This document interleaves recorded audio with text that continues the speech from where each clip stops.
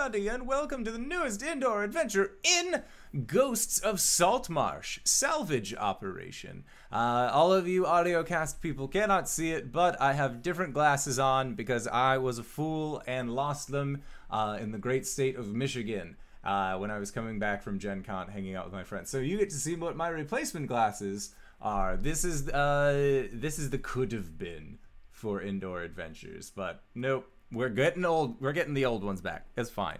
Also, today is August 8th, 2019, and you are loved. And I believe that is a very important thing to remember each and every single day, even when we aren't streaming, and even the people who haven't heard that message yet, you are loved. Also, we do this stream Monday, Tuesday, Thursday at 5:30 p.m. Pacific Standard Time, as well as on occasion I have been trying to stream on Saturdays as my fourth day a week at 11:30 a.m. Pacific Standard Time, or at 11 a.m. Pacific Standard Time. So if you're interested in possibly joining in on a community game, you can either join us on Discord with the link to that listed below in the video audio cast, or wherever you're watching this. Three-dimensional hologram in the future will still be around.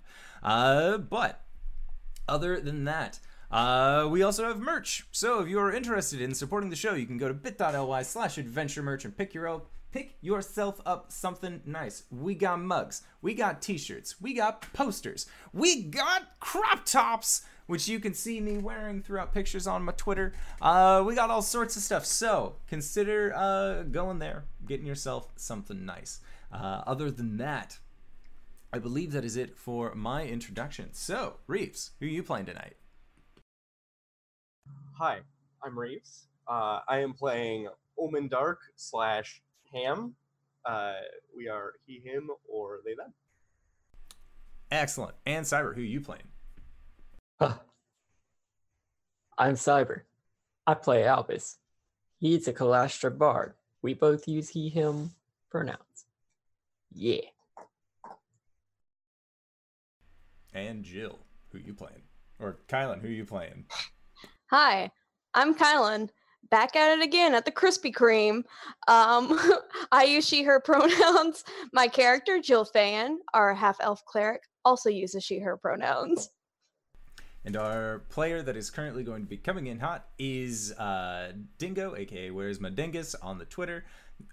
She, her, playing Hish Sungard, the half-orc fighter who uses he, him. And I am the indoor adventurer, and tonight I shall be your dungeon master. So, last we left off, you guys had decided to stay the night at the Lizard Folk Fortress located at the base of the Dunwater River. During your time there, Jill, you ended up using the documancy skills that had been entrusted to you by Acquisitions Incorporated to help make a peace contract, as well as a tentative alliance outlining between the lizard folk to the south as well as the people of Saltmarsh, who had previously thought that they were the ones who were going to be assailed, when in reality they were preparing for war against a much larger Sahuagin threat. After you had left the party, the remaining members of Team Salt Bay decided to introduce themselves and familiarize themselves with the lizard folk at the base in Dunwater. In doing so, Ullman, you and Hish were able to collect a very large barrel of finely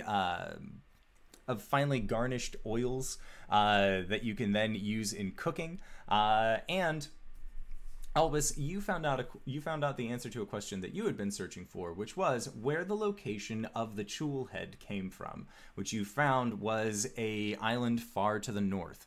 Now, your attempts at peace with the Lady Othokent, the leader of these lizard folk, was a success, and you were all able to sign the papers on her end to then prepare to exit and return to Saltmarsh. Before that happened, Ullman, you had revealed unknowingly that you had accidentally made a deal with the bitch queen Umberly herself, And that was revealed to Albus and Hish as you had attempted to go to sleep.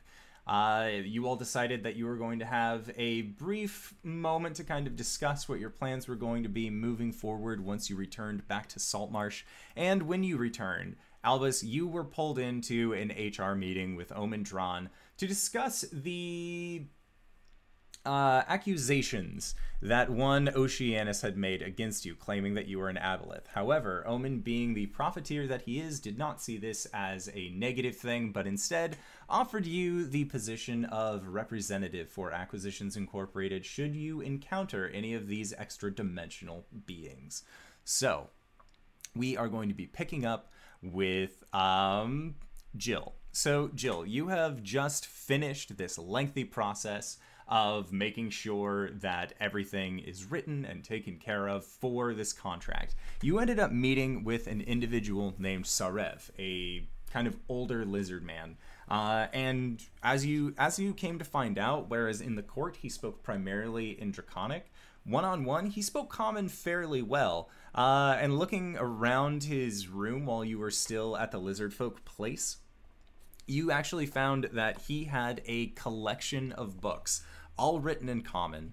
And for your help in drafting this contract, he was actually willing to part with one of these books to you as a from one more tribal documancer to a more official one. So you have your choice of The Politics of Power, The Triumph of Diplomacy, The Occult Properties of Gemstones, written by the Archmage Tensor, A Lizard Language and Common Tongue, Grammar, written by an anonymous author. Hello! Dingo has returned! We shall get this all sorted out. Post-haste. And then there was The Nature of the Sahuagin as the last book. So, which one are you feeling as a thank you gift? I'm seeing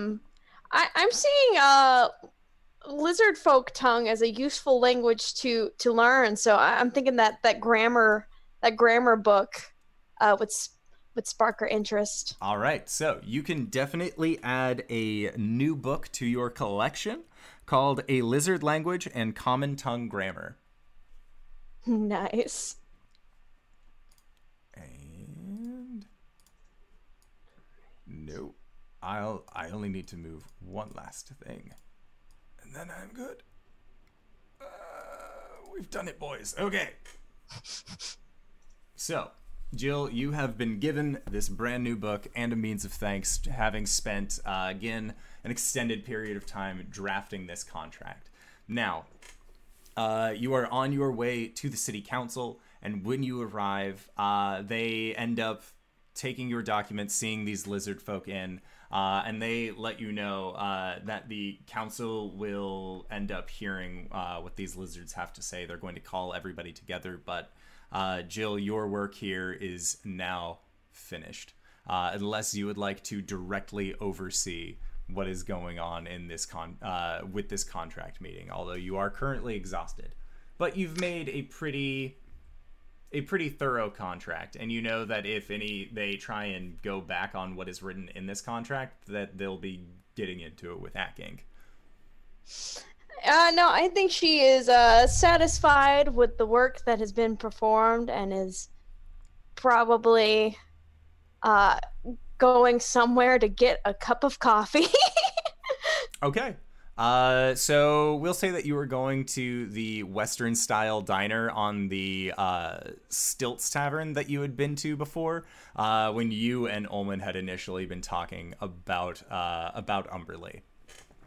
Mm-hmm. So then we're going to switch over to Albus and Hish. You have just been told that the two of you are Jim Darkmagic's best friends, as he has been very, very deep into his chowdered cups, as it were. Great. Love Jim Darkmagic. Love that tiny, funky man. Which ways? Does Omen need me for anything? Does Omen need him for anything? As far as you are aware, he does not.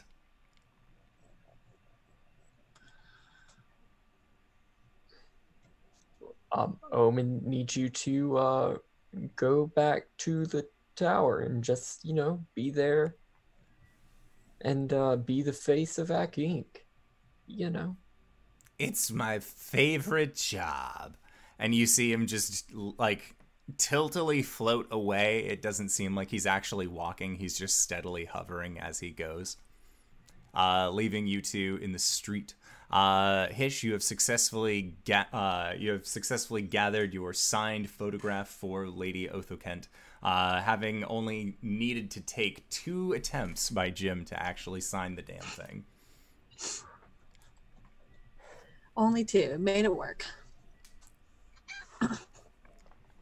I think, I don't think Hish says anything to Albus. I think he puts the signed photograph in his coat and then makes his way back to the ship. All right. You did say that you were initially going to be meeting Ullman over at the Faithful Quartermaster because you guys recently came into a sizable amount of coin. And a helmet. So yes, and a helmet. Strike that. I will actually be going and meeting Ullman. Okay, sounds good. At the Faithful Quartermaster. All right. So Albus, what would you like to do as Hish has just kind of turned and begun walking away? I'm gonna go to the beach. Okay. Like, decompress. Sounds good. Are you going to your quiet underwater happy place? Absolutely. Okay, sounds good. So Albus, as you sink to the bottom of the ocean and you are there just enjoying this calm moment beneath the waves, it's getting on now later into the day. It's not necessarily dusk or even close to it. The sun is still relatively high in the sky, and as you are, do you stand or do you sit while you're underwater?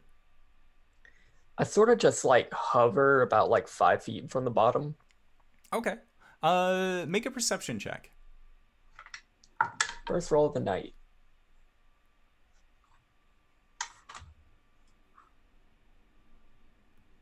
Perception. 16. Okay.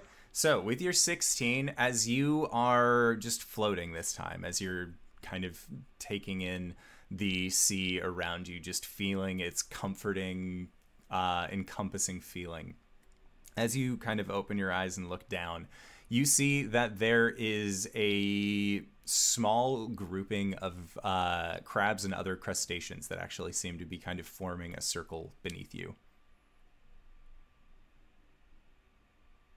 Is there anything special about these crabs? With your 16 in your perception, as you look down, you see that some of them are beginning to get kind of thicker green plating in places.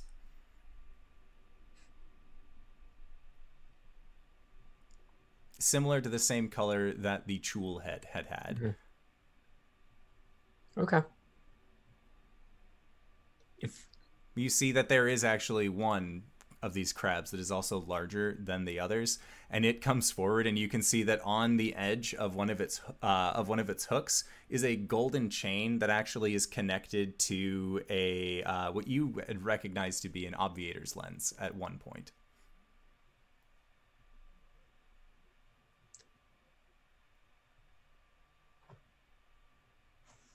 I want to mage hand pick that crab up and bring it to me. Okay. He floats towards you. If I mind link with it, is it does it understand a language? It doesn't seem to have a comprehension of how to understand language, as it doesn't necessarily have the brain power for it yet. Okay. Or just like pet the crab, take the obviator's lens. And as you are just like petting this crab, you see its claws just kind of clack together. It sort of rocks a little bit back and forth in the mage hand. It doesn't try and snap out towards you. It just seems to be enjoying this process. Okay.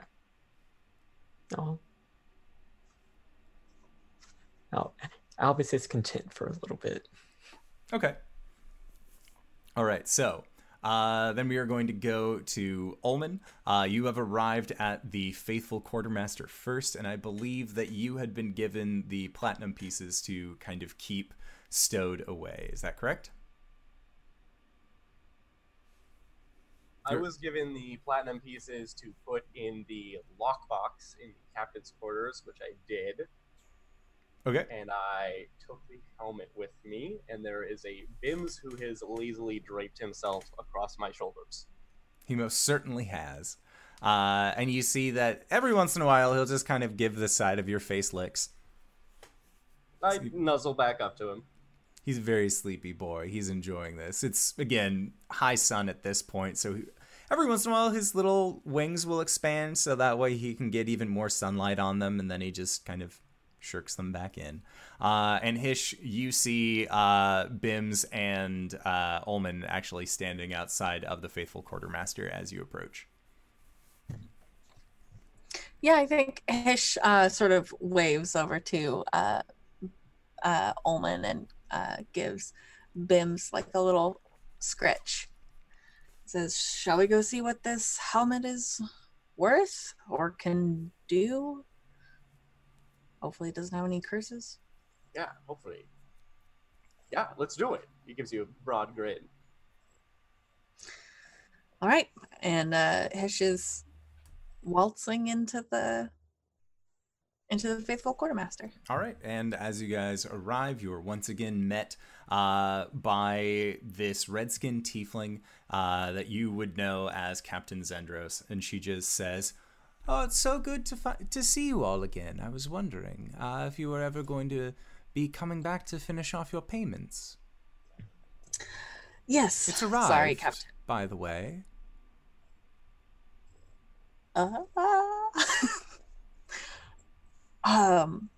Hello, Captain. Hi. Yes, we've had a little bit of a delay now that we have a new employer.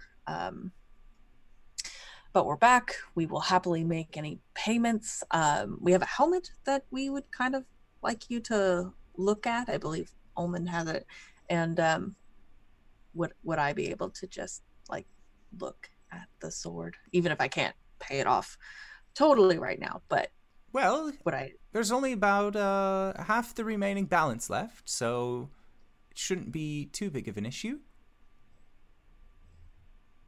I should hope, if your employer pays well.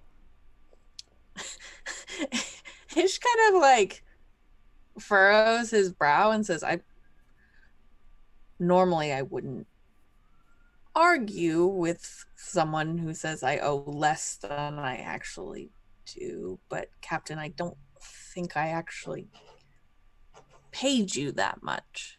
No, you didn't, but your wet-looking friend in that one, they decided that they would put a pretty sizable payment towards it. You only have $14.50 left, yeah.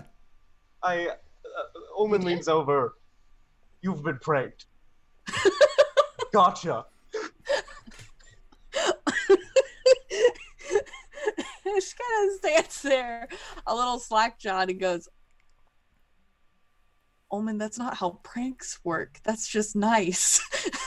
Oh, I know. I just thought it'd be amusing to say. And he gives a chuckle and says, thank you. Well, then I suppose we could actually pay that off today. Why don't we get this helmet looked at as well, though? Of course, of course. Yes. I heft it up and onto the counter. It'll be, standard fee, 25 gold pieces to identify any magical items.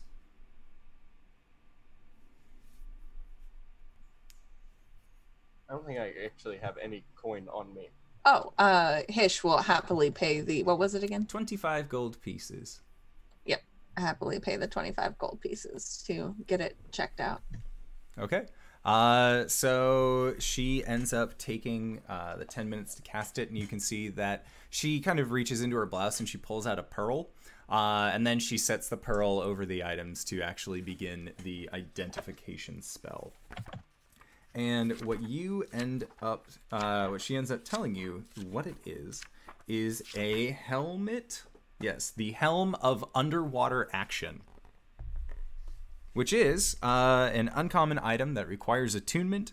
And while wearing this brass helmet, you can breathe underwater, you gain dark vision with a range of 60 feet, and you gain a swimming speed of 30 feet. Maybe we shouldn't sell this. The books fell. It's okay. Don't drop the helmet. I don't know how fragile it is. No, I think you're right. I think that would be quite useful to keep. Ullman just like reaches back and grabs the helmet. Thank you for identifying this item for us. And Captain Zendros just bows to the two of you. It was my pleasure. Yes, thank you, Captain. About the how much did I have left on my debt for $14.50. the sword? $14.50. Well, that's easily done. I left all of my money. I asked Ullman to take it to the ship, which I feel ridiculous about now. We're open till late. I can get it all. Would you like it in a gift bag? I can include a decent-looking scabbard for you if you're paying all in cash. Actually, yes, that would be wonderful. Yes, that'd be great. And she just sort of bows, just again nods and says, "It'll be here when you get back." Do you need anything else, seeing as how you're so flush with coin? I don't know, Ullman, do we? Actually, I've been meaning to pick up a shield. All right, So what kind? I'll need to grab one of those. Regular or fancy magical like your friend has? Just a regular shield should do. All right. Something light. Maybe a buckler of some kind. Well, that we can do. Do we have a friend who has a magical shield? I don't think so. I don't know who your friends are. Oh, sorry, I thought you mentioned. I can get you one if you want. I'm not really the shield type. What about you? You said that you were already looking for a shield? And that'll be 10 gold pieces. Alright, well, I'll have to grab that as well, but, do you have a selection? Yeah. She motions over to the wall to allow you to pick out whatever shield you feel looks aesthetically best with you, and she will have that one. Cool. I'll doodle something up. Okay. And then she looks over towards you again, Hish. 10 gold pieces for the shield? He already said he doesn't have money. Absolutely, and he digs into his cloak and hands it over. Okay. Marked off 10 gold pieces. I think that's it for the moment, Captain, but if we think of anything else, I'll be here later anyway. For the sword.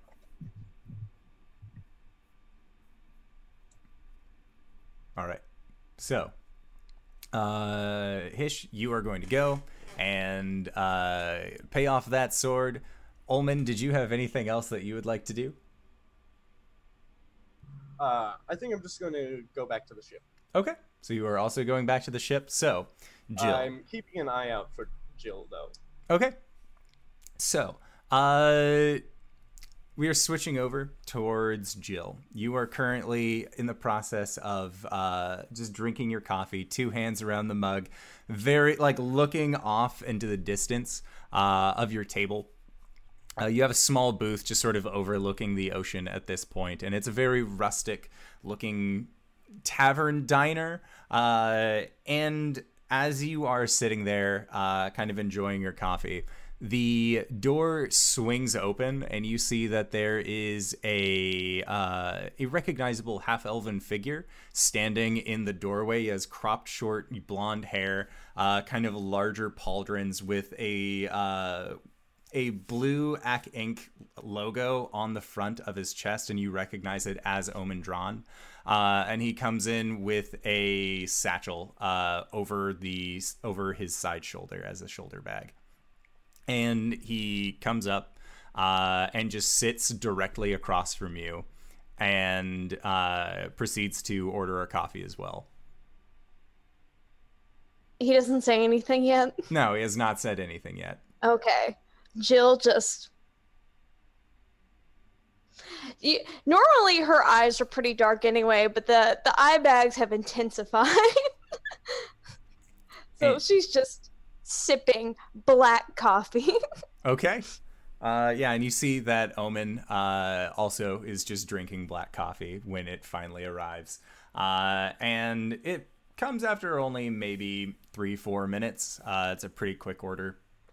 And as he takes his first sip, he sets it down and says, "You did good, kid." She'll put up a hand for a second and be like, "I'm sorry, don't talk to me until I've had my lesser restoration." And then she's just gonna circle the face a minute and cast lesser restoration on herself. Okay. Sounds good. And then once that's taken care of, she'll just be like, "Thank you." Of course. One cleric to another. How do you think we get so much paperwork done here at Acquisitions Incorporated? Yes, I can see how we would perhaps lead the charge. Excuse my ignorance on this, but in which deity are you in service to? Well, Tymora, the god of luck and profit.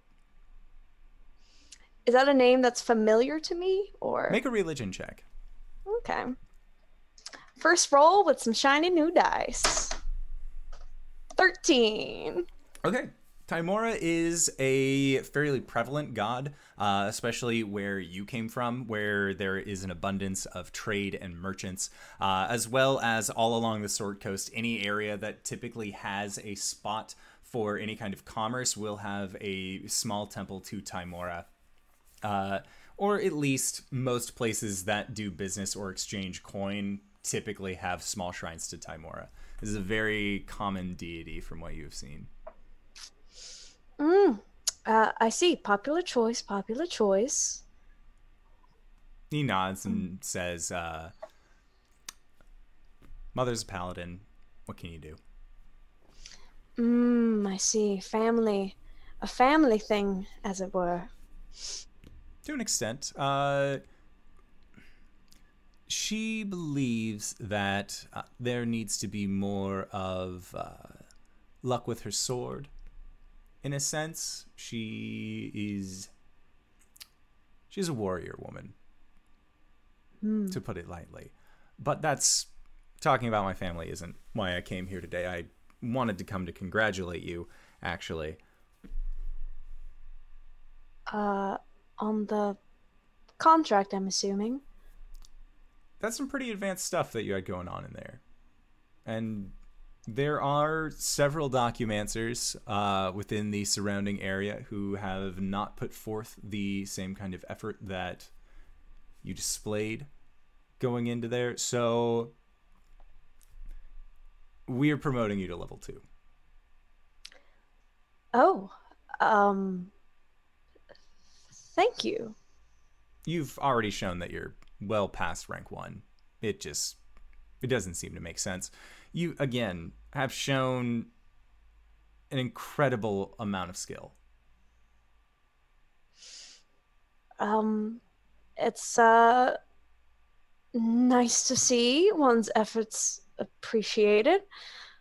She'll say, rubbing her face, which probably still has a little bit of ink on it.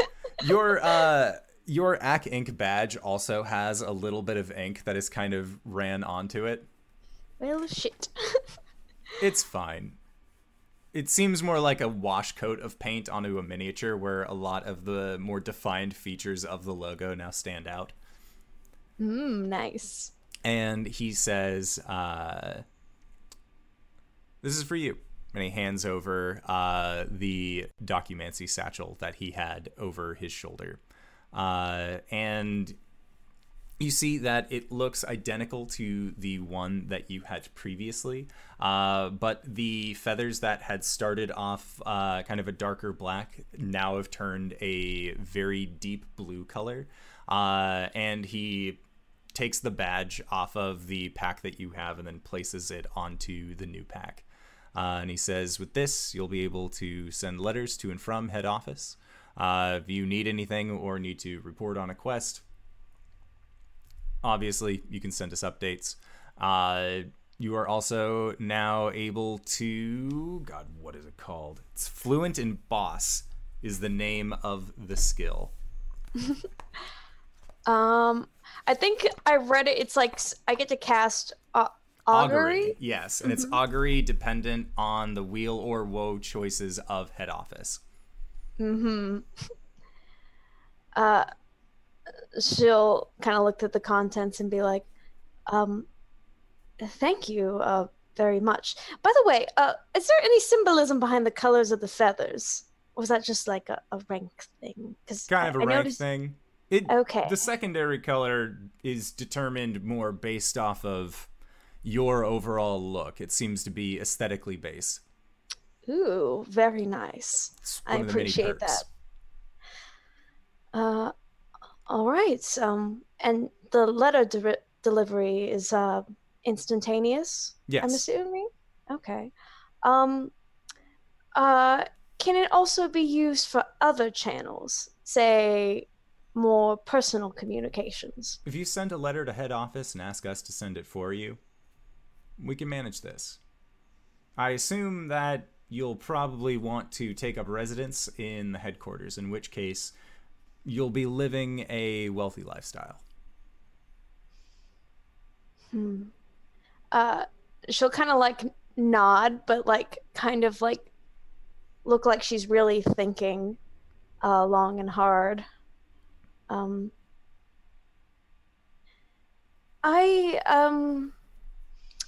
I don't particularly stay in one place for too long. So I would feel a little bad if you went to the trouble of making me quarters like that. Oh, it's the same for all Acquisitions Incorporated members. We're not playing favorites here. I just felt like it was the right thing to do to inform you of this news, seeing as how you are the highest ranking member of our company within your group. Oh, yes, I see. Point of contact. Now, as part of Point of Contact as well, we do have a new business contract to discuss that I think that your team would actually be well suited for, seeing as how you already are in the ownership of quite a large vessel, if I must say so myself. Thank you. So, what sort of business do you have lined up for us? There is a trade prince who is currently on his way from here. However, while he was on his way, he was waylaid. This was several years ago now.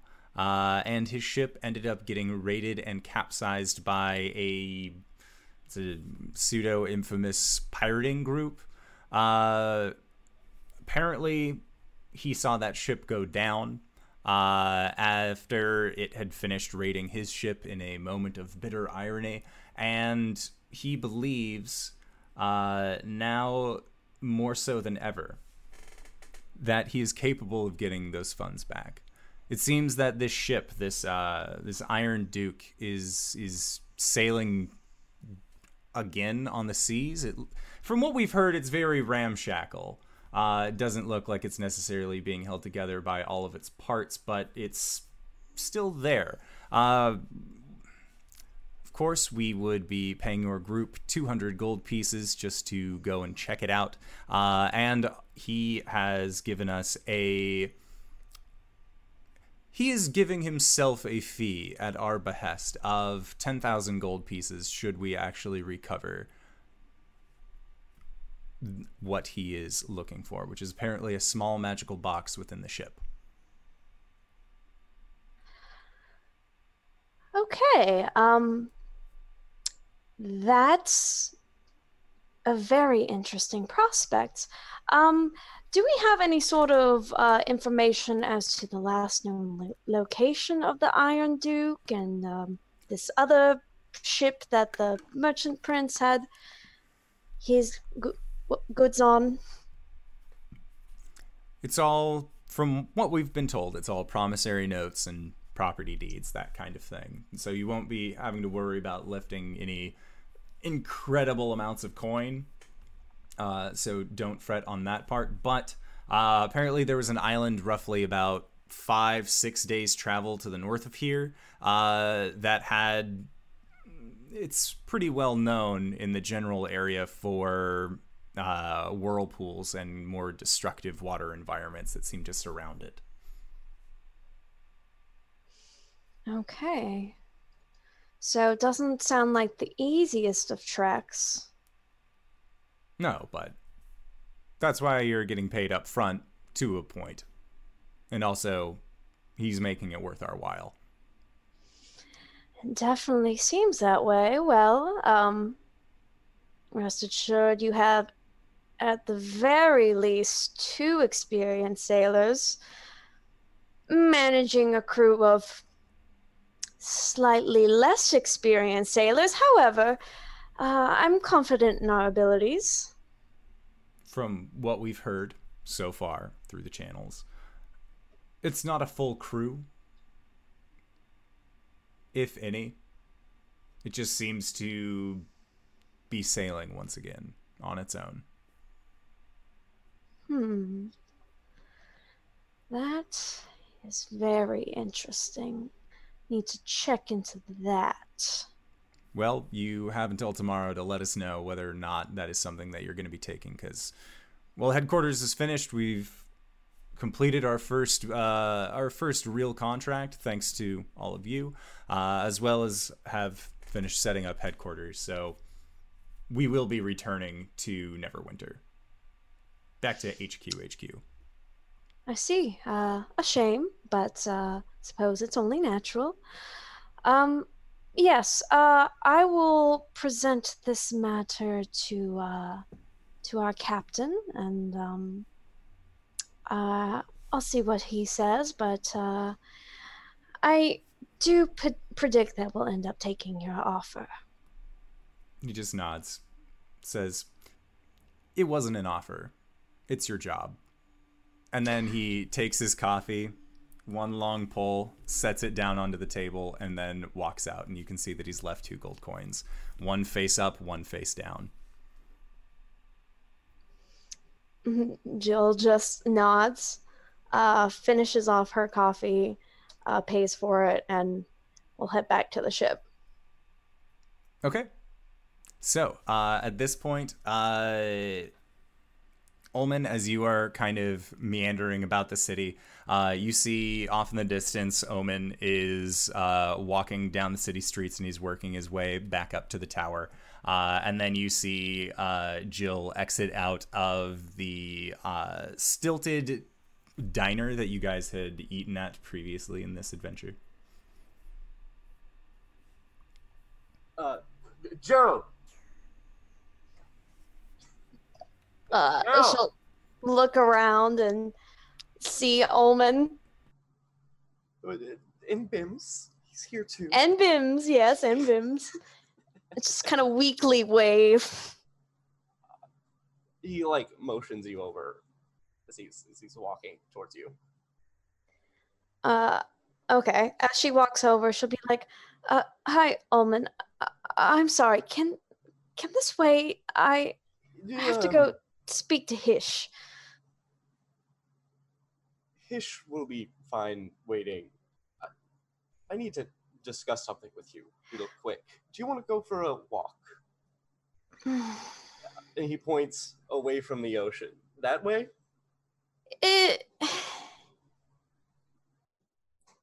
I suppose if we can make this quick, this is business-related matter that I have to bring up to Hish. So let's give 5-10 minutes, shall we? Sure. Any if you more than think that, you and it'll can cost handle extra. It that fast, then great. She'll just eye you suspiciously and walk along your intended path. Omen looks maybe nervous for the first time. He's like biting his lip and like drumming his fingers on his side, and like once we're like basically across town, he doesn't say anything until we're across town from the ocean. He's like, I think I made a mistake. Well, I'll say you've poorly mismanaged your time. It's already been 5 minutes of your allotted 10. And he pulls out himself from the sheath and just shows you the mark. And Jill, on Ullman's dagger, you see at the hilt, much on the same way the symbol is on the back of your hand, it seems like it is on the inner curve of this otherwise plain-looking hunting knife. Is it like the bigger version that she has now, or is it the version that she like first had, the kind of smaller one? The one that she first had. Okay.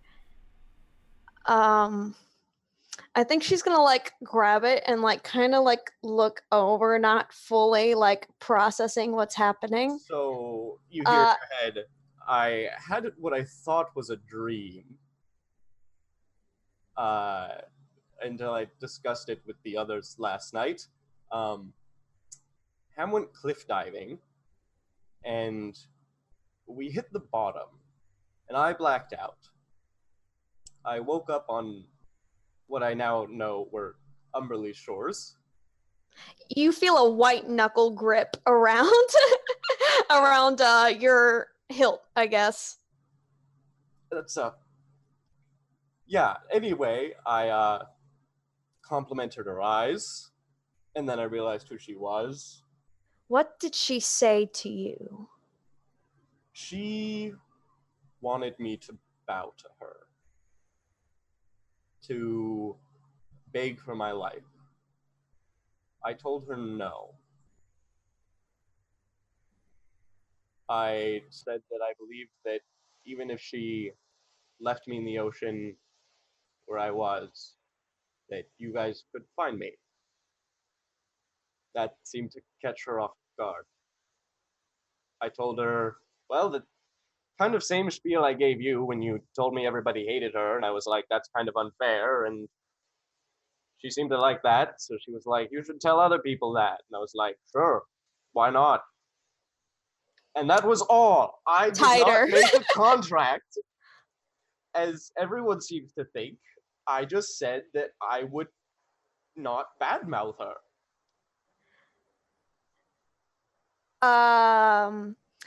How familiar does this sound to me, Endor? So when you experienced your interaction, you did not see a woman standing before you asking to bend the knee.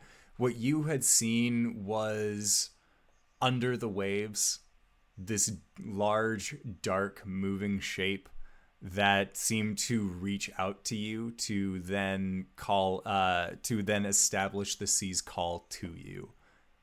And you felt something on your hand. It felt incredibly physical. It wasn't necessarily a dream or anything like that. It seemed like there was just this large entity beneath the waves that had then indoctrinated you into the Church of Umberlee. Follow-up question. Is there like a tree nearby? Yes. Jill's gonna chunk the dagger. Okay. Ullman, make an acrobatics check. As you wind up, he's like, wait, sorry. I should have probably seen this coming. Wait, not acrobatics. We're going to say make a persuasion check.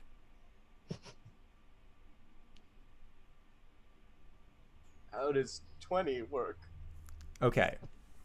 So, at this point, as you have been having this psychic conversation with Jill, Ham, now no longer under the slightest bit of influence from you, has actually walked off and is currently at a food stall. Where he has convinced the person on the other side that he does not have any money, but he knows that the orc over there will pay for his food. And so he is currently just getting some kebab. And Jill, you throw the dagger. Make a ranged attack. Let's see. Yeah, I'm proficient in daggers. Let's see. So my range, okay. We'll say that the tree is within range. 22. Okay, 22. Yeah, so it just sinks blade into the tree. Then she's going to stomp over, pull out the dagger, and just gonna say, I'm sorry. After all I've told you, Omen, your first instinct when coming across the goddess of the sea, the raging tempest, the bitch queen, was to compliment her eyes? I didn't know it was her! She's gonna start stabbing the dirt. You know, I should be used to this, but somehow this is exceedingly more uncomfortable than any other time I've been used. And she's just gonna pull out and just be like, I thought I was dreaming. I was in my own body. I now remember what I look like. I didn't until that point.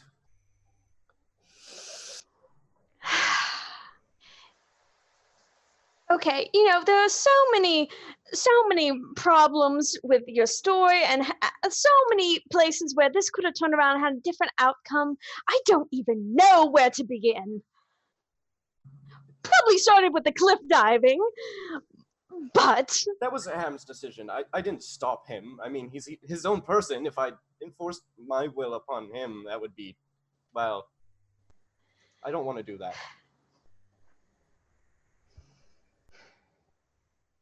I am so angry with you. I'm sorry. And you want I to am know telling why you I'm as I angry with can. you? Sure. I'm angry with you because you had a choice. A choice that was a luxury that was not afforded to me. And you idiot.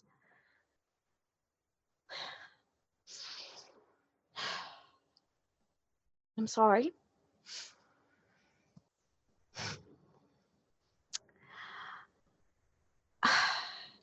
I had no choice because I was drowning.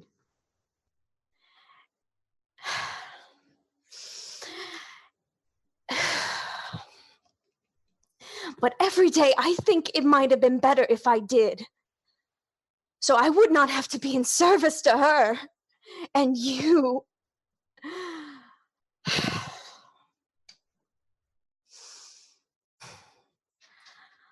I appreciate your ability to see the good in people. However,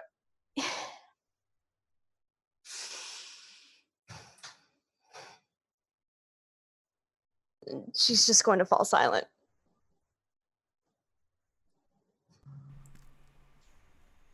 Jill, you feel a nudge from behind you. She's going to whip around. And you see the figure that you have come to know as Ham standing in front of you with fists full of kebabs. And he reaches out one towards you and says, "Beef!" No, thank you, Ham. Jill, make a perception check.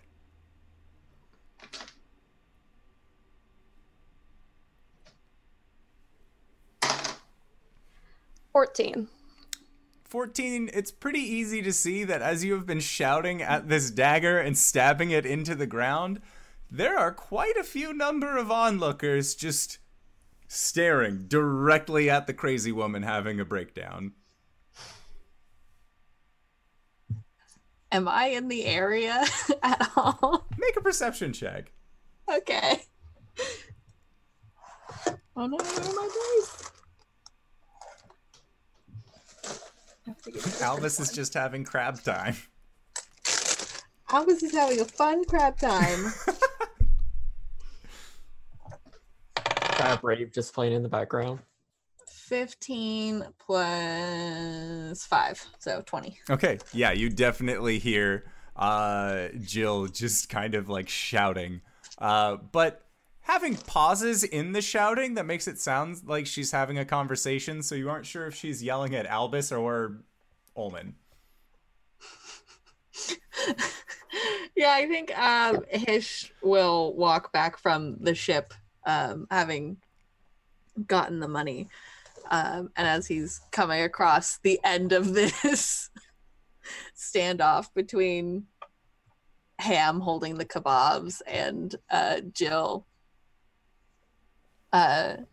standing there with the dagger in her hand, and says,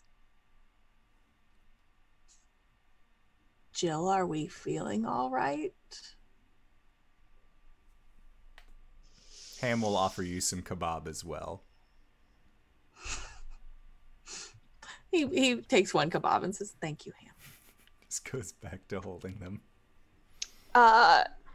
She'll flip the dagger around and be like, did you know about this?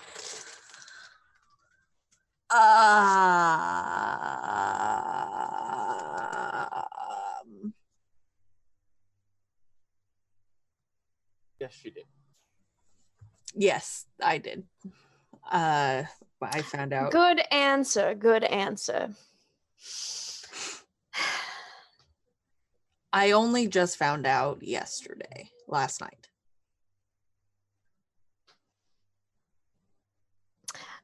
So you elected to tell them first. That's lovely. Ullman. To be fair to Ullman, you were away the whole time doing your... You stay out of this, she says, pointing the dagger at Hish. Having a conversation with the dagger. Maybe you could have the conversation with the dagger not in the middle of the street.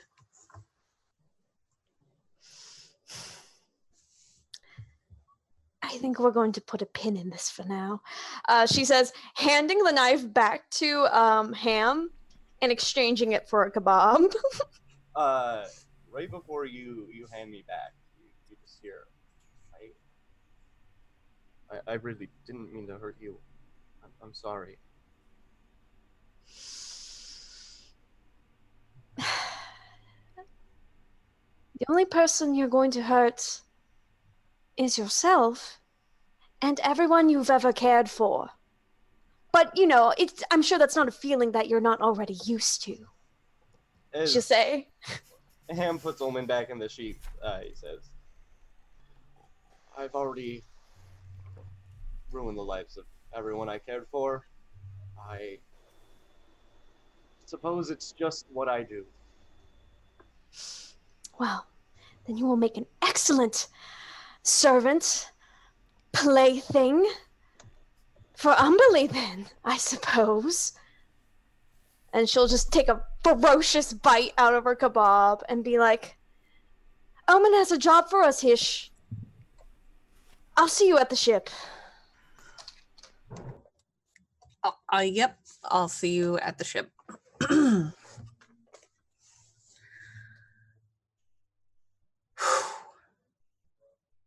And at this point, the crowd that was around you guys that has heard all of this, they are now just like, that cleric of Umberly, oh my god. And like they are all just like seeming to then kind of murmur amongst themselves as to what they just witnessed. I think Hish looks around and goes, all right, what are y'all looking at? Show's over, let's go. And he's sort of waving everyone off. Make an intimidation check. 17 plus 3. Okay. I also do intimidation that you can use your strength bonus for it, because if you are super big beefo, it makes sense that you can look imposing. So yeah, well over 20. The crowd all almost comedically turns and looks a different direction than what they had been looking at previously, and just scatters around you. Everyone simultaneously whistles. Mm-hmm. A hand taps you on the shoulder. You owe money for kebabs. Ham, how many kebabs did you buy? He had walked away with 5 of them. So you know that you owe 1 gold piece to the kebab guy. You see Ham like struggling to count. I give 1 gold to the kebab guy, and then I turn to Ham and I grab 5 gold and I say, "This is your food allowance," and hands it to him. He's like looks at it with a big grin, and it like melts into his hand surreptitiously. Well, I hope that's enough. And he says, "Ham, would you like to come with me to the faithful quartermaster?" I think Omen wants ship. That's where Jill is. His bed. Right. Just give her some breathing room, give her some space. Omen says I can paint. And he like spins on his heel and runs off into the woods. Okay, just be back by nightfall. Okay. All right. So I'd like to go talk to Captain Zendros for a second. no, and as you do, Shield I made, by the way. Yeah, you can totally have picked that one. So when you get back, Captain Zendros has the flaming scimitar, the flame tongue scimitar, ready for you, as well as a very dashing looking scabbard that actually seems to go really well with the cloak that you are wearing. Captain, this is stunning. I can't thank you enough. Oh, I'm sure you can think of at least one way to pay me, one way to thank me. She's just kind of making a coin motion with her hands. About that, I was actually going to ask. I had a thought while I was getting the money from the ship, and I realized I work for Acquisitions Incorporated now. And he sort of flicks the pin that's on his cloak. And I thought that perhaps we could strike up somewhat of a deal. What kind of deal are you thinking? I'm thinking, what sounds reasonable to you? 15-20% discount ongoing in exchange for securing you a contract with Acquisitions Incorporated to supply them. I have a documenter that can work wonders. I don't deal in percentages. The numbers end up getting too clunky halfway through. However, you work for Acquisitions Incorporated. We will run a direct supply line to you. I can do, as long as it's non-magical, I can give you a sizable discount. But if it's magic, you have to pay for it yourself. Because it takes my men time to find the gear that you end up purchasing. Whereas this, she kind of motions to the rest of the shop. Adventurers come and go. People suddenly have 2 explorers packs that they had on them looking for a sale.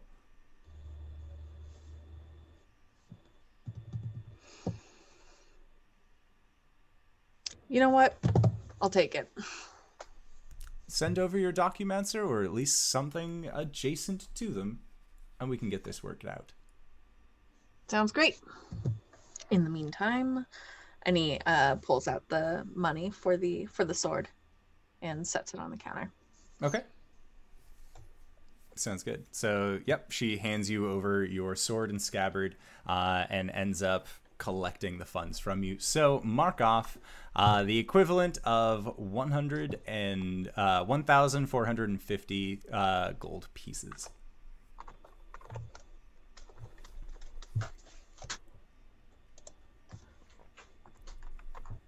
Okay.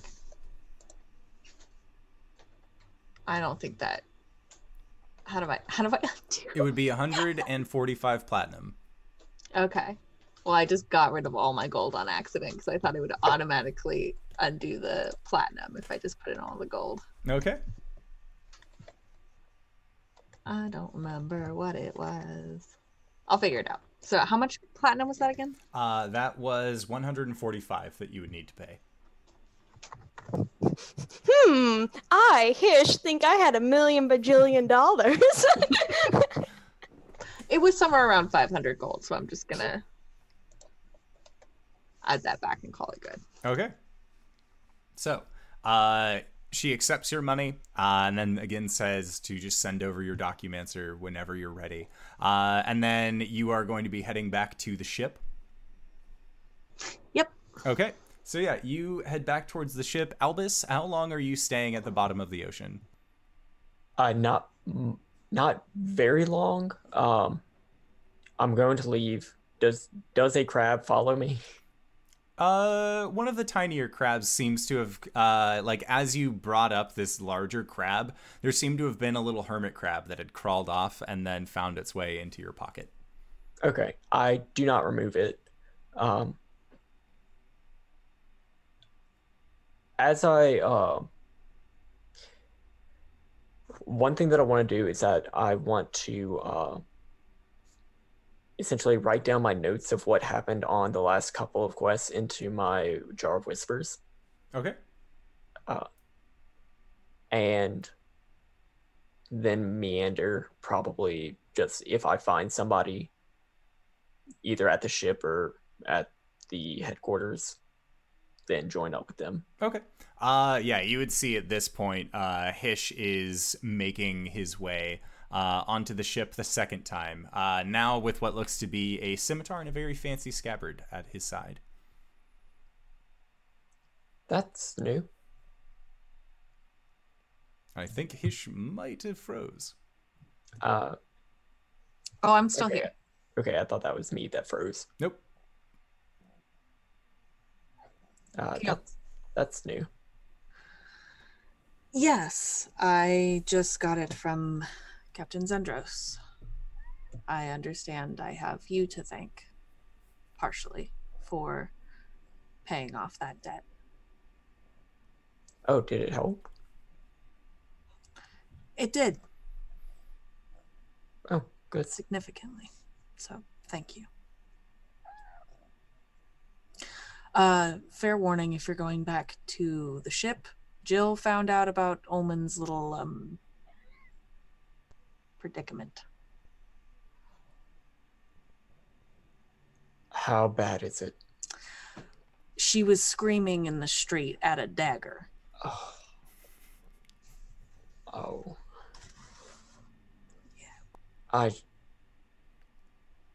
Should I like go talk to her? Out of the two of us, you might be more well equipped to do that. Okay. If you, I think she would appreciate it. Okay. And he's gonna start heading to the ship. You may also want to check in with Ullman whenever him and Ham get back. I can't where imagine did they- he's not kind of upset after the altercation. Well, not altercation, but you know what I mean. Where did they go? Into the woods to paint. I told them to be back by nightfall. All right. Is that bad? No, it shouldn't be. the woods are still like in town, right? It's not like they're just going off where they could get ganked by wild animals. No, this is on the outskirts of town. Okay. Oh, kitty. I want to get this stray cat out of here. All right, so yeah, I'll go to the ship.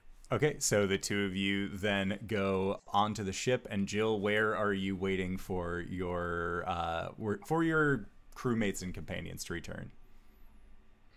She is in her room, sitting on her bed or cot or whatever, reading a book that is called, where is it? Because it's going to be, where the heck did I put it? One of the little trinkets she has is a book of etiquette. Okay. The etiquette of slapping someone after they've wronged you. Yeah, you take the gauntlet off first. Sometimes. Only some. All right, so yeah, that is. You hear a knock on your door. I'm assuming from either Hish or Albus coming to get you. Door's open unless you're Ullman. Well, I suppose I'm not Ullman. Well, then I suppose you can come in.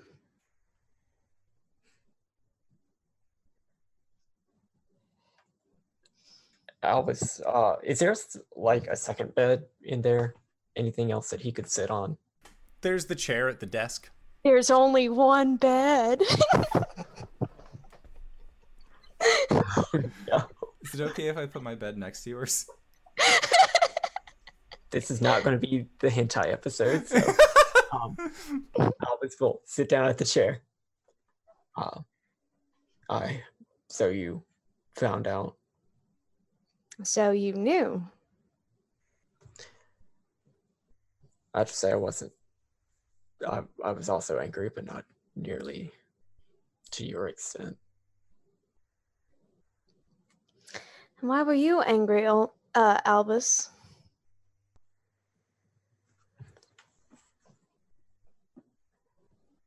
I haven't had good dealings with the gods. I know what they do with people. I know what they make of people. Ah, good. So someone here listens to me. I joke, sort of course. I'm working on it, she says, holding up the manners and etiquette book.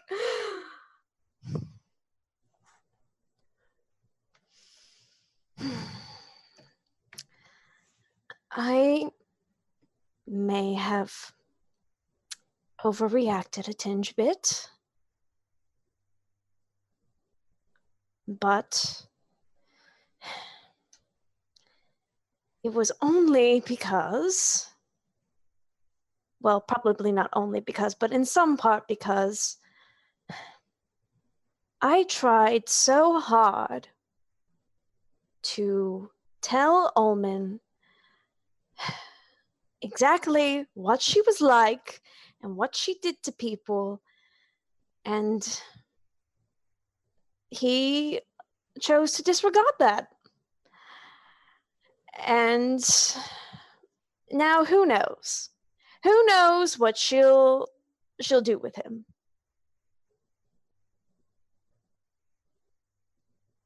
Do you blame him for what happened? Yes, I do. Why?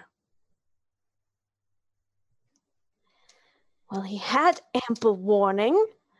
He had a choice, which is more than some people in that situation could ask for. And he chose to compliment her eyes. Did you hear that part?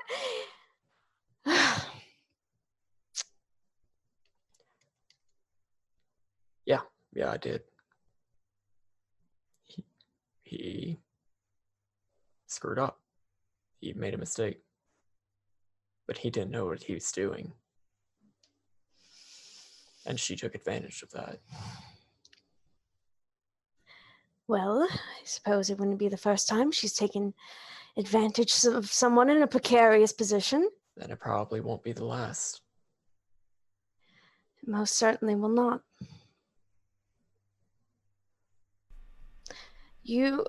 I'm sure you've heard what Ullman said. She believes that she can take what she believes she is owed. That is her MO to a T. She is selfish, cruel, vain, and not someone you should be tangled with if you have that sort of choice.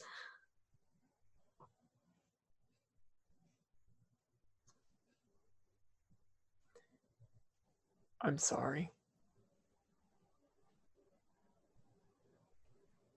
Why are you sorry? I'm sorry that both of you are tangled in this.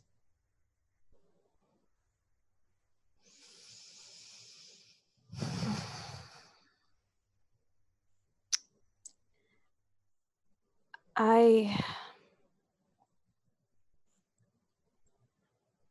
have a dream, and perhaps it's a bit foolhardy, but I sometimes in my idlest daydreams, I think about what it would be like to be free of Umberlee, and what that freedom would taste like, and I think it would be the most wonderful thing I could imagine. There's so many things I took for granted before, so many people I care about that I didn't fully appreciate them. So much that I wish I could do. But I know better than to wish for those things. Would that make you happy? To no longer be in service to her?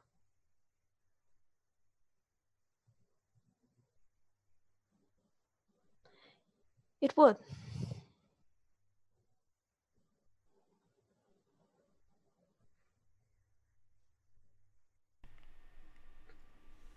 Jill, I will find a way. I will find a way to get both of you out of this.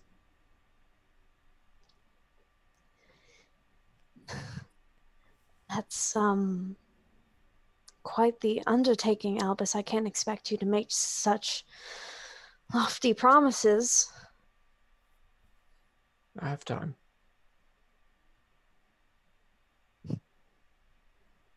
Well, I won't hold you to it contractually, but should you perhaps find such a way, I would be eternally grateful. And he just has a small smile. It's not malevolent or anything. It's just a small, friendly smile. Okay. And Hish, what are you up to at this point? Because you had seen Albus go into the room with Jill, and then their conversation seems to be coming to a lull. Yeah, I think Hish gives it some time and mulls around the ship, and just probably cleans up the kitchen after Ullman has cooked many meals in it by this point. And I think after a while he goes back to Jill's room and just knock, knock, knock. Who is it? Not Ullman. All right, that's acceptable. You may enter. Yeah, he walks in and gives a nod to Albus and just kind of... I'll give you two some privacy. And he'll step back to walk out of the room. And as he turns, you see a little hermit crab just like crawling up his back. When did he get a pet? I don't know what he gets up to in his spare time. Fair enough. You wish to discuss something with me? She'll say, pushing the book aside.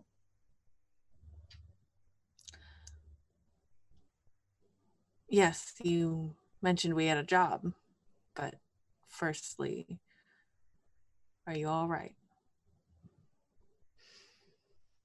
I'm better. Albus offered some perspective on the situation that I hadn't previously considered, but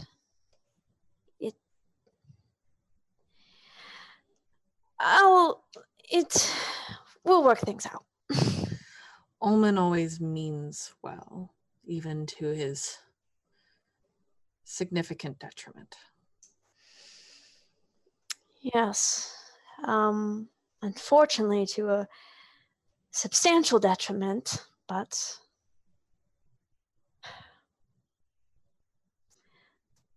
I wish I didn't say some of the things I did. But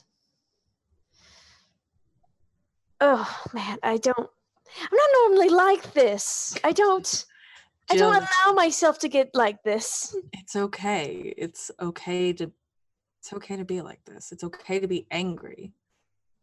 And Ullman will understand, and I'm sure someone needed to tell him those things. Well, being angry means that you're invested in something. And that is something I try not to do. So that makes me angry in addition to that. He's just smiling. He's got a big dumb grin on his face. Okay, well, you could just stop smiling. Uh-huh. Business. Business. Right. Actually, speaking of business, and she'll go over to she probably has like some like bookshelf or somewhere that she keeps like scrolls and documents and stuff, and we'll pull out a copy of the one that she made for Hish and be like, I believe it's time for me to call in on some contractual obligations. And I only ask because it's incredibly pertinent to this job we're about to take. He gives you kind of a quizzical look and tilts his head to the side. Go on. Let's start with you. I thought we were going to start with the job. Well, I believe that the background information will allow us to make a more informed decision on the job. And plus, you did sign this contract first before we had the contract with Acquisitions Incorporated about the job offer, so I believe this supersedes it. What do you want to know? Well, your time on the Iron Duke, the crew, the captain, perhaps the properties of the ship. As much as you can spare. Well, I was on a ship called Redacted, and I served the captain, redacted, and I was in the position of Redacted. Funny. I didn't see any place for redactions here on this contract. I mean, you didn't say there couldn't be redactions, so... Points to no redactions clause now. I'm just teasing, Jill. I assume... Can you just tell me what this is about? Well, a wealthy merchant prince from an area not too far from where I'm from, actually, has contracted Acquisitions Incorporated because many years ago he was on a ship that was raided by another ship that went down shortly afterwards. Now he claims that the ship that had stolen his goods from him has been seen sailing the seas again.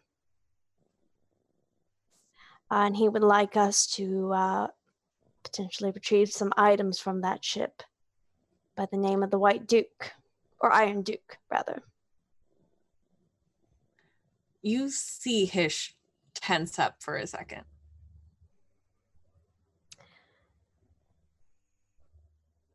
The Iron Duke. It's been seen sailing again? About 5-6 days travel from here, near some islands known for nasty whirlpools. But there's 10,000 gold at stake. It's quite a lot of money for a ghost ship. Don't know why it would be so worth it. My question, well, one of many, is how did it become a ghost ship?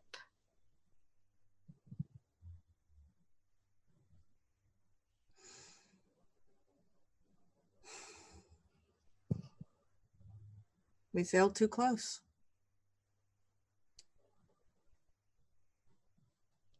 Too close to what? Those pools, that island. Many ships have gone down there. It's not a unique story, Jill. But not very many ships come back up.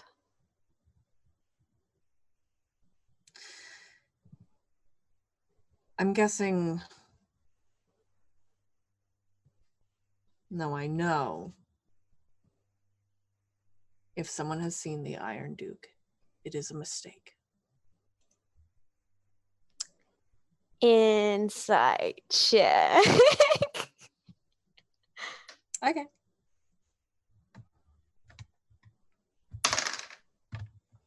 Uh, 19. You get the impression that Hish wholeheartedly believes it cannot be the same ship.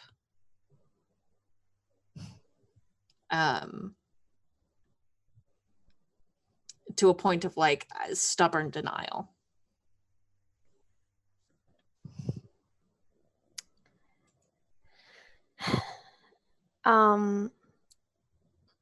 Jill will place one of her hands on top of one of Hish's and be like, look, I can tell that this seems too incredulous to be true to you. However, any information that you might have, no matter how trivial it seems, might provide us a clue as to whether or not this is the same ship you served on. Or perhaps a mistake.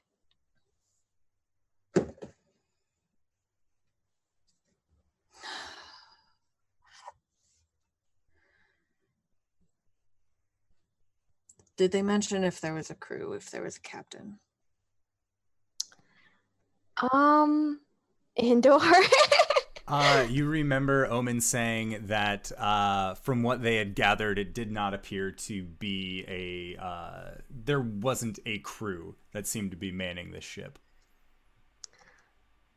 Not from what the reports say.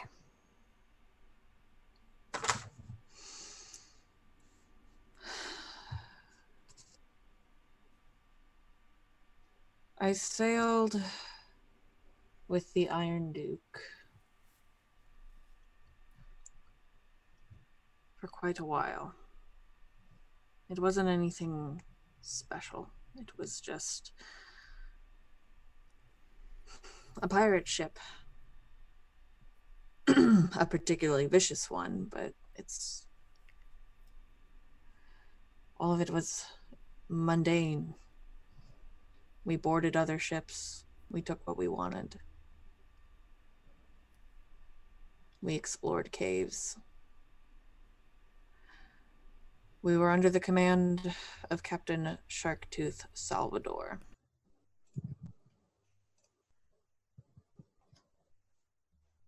He was actually very well known in Saltmarsh, and he died with the ship.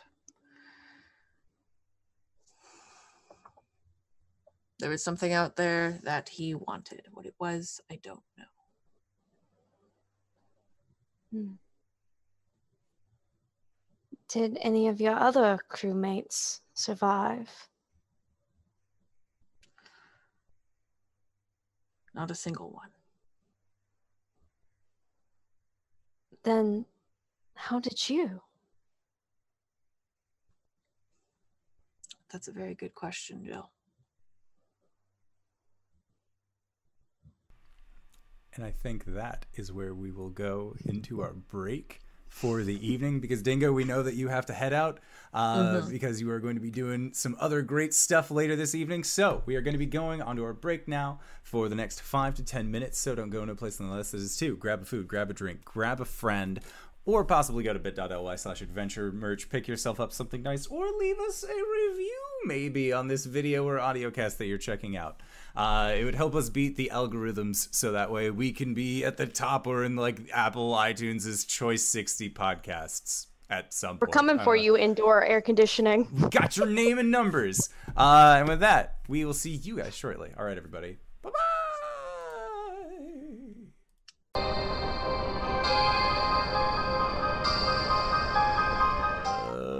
Hello, everybody, and welcome to the newest indoor adventure.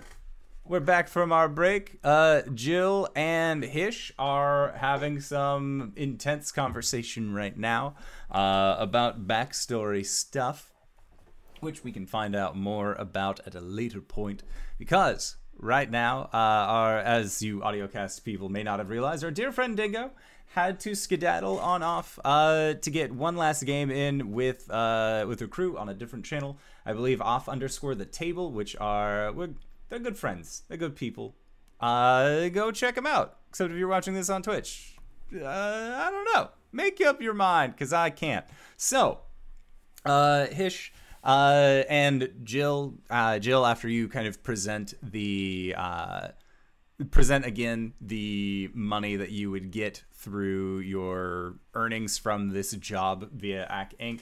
of 10,000 gold pieces, Hish kind of has a more furrowed brow just thinking about this Iron Duke, and just, well, at least we'll get the 200 gold for the initial payment, even if it's not there, which it's not. So it should be fine. Are you going to be okay with being on the same boat as Ullman for at least a 10-day? It'll be better than Oceanus with Albus. Speaking of which, I don't know when he's coming back.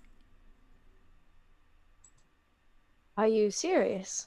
I mean, he didn't tell me. Like, we had a general agreement that we would sail down, let him off the boat, so that way he could talk to his family and not tell anybody about Albus. But after Albus's trip to HR, I'm not exactly sure.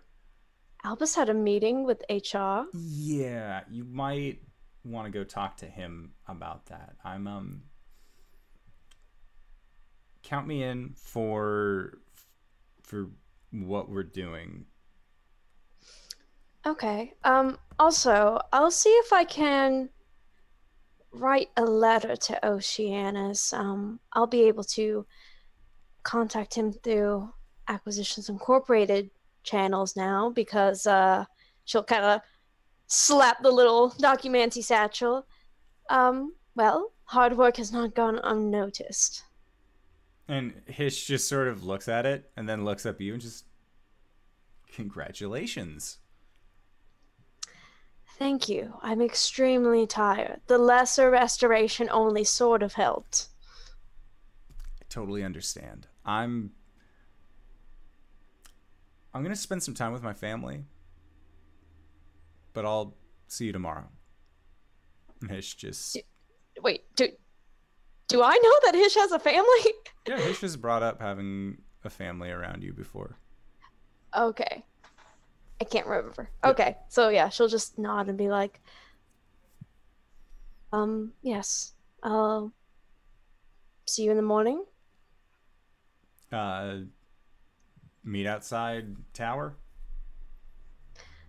Sounds good. Okay. And Ish just nods towards you. Try and get some rest. Then exits, Okay. leaving you alone in your room. So Jill will take this time to kind of pin a checkup letter to Oceanus, be like, we miss seeing you on the ship. Hope all is well back home. Hopefully we'll see you again someday on the Oliver's Triumph. Look forward to working with you further. Basically those kinds of things to kind of check on the situation, but also offer some nice platitudes. Mm-hmm. No, for sure. And then put it in the handy dandy mail chute. Just whoop. And it's gone. As you hear that sound and pop it back open, the letter seems to have disappeared and it seems to have gone through the mail chute, as it were.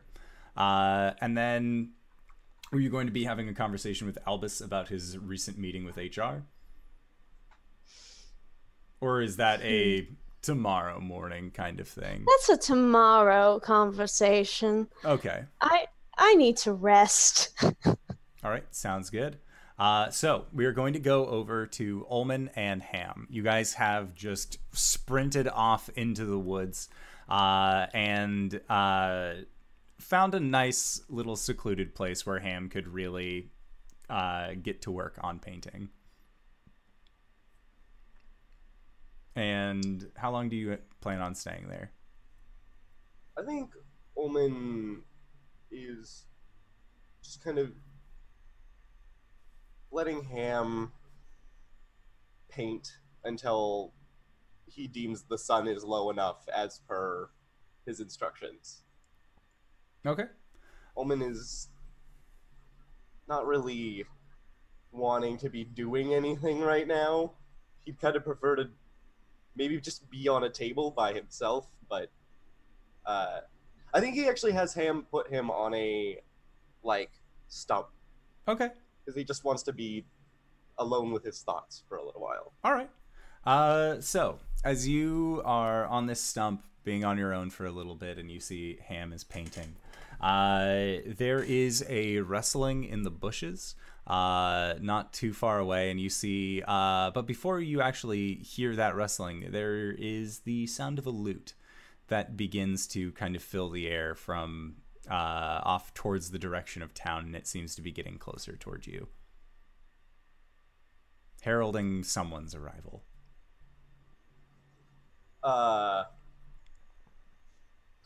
Hope Ham picks me up. Can I, reach out to him? Make a wisdom check.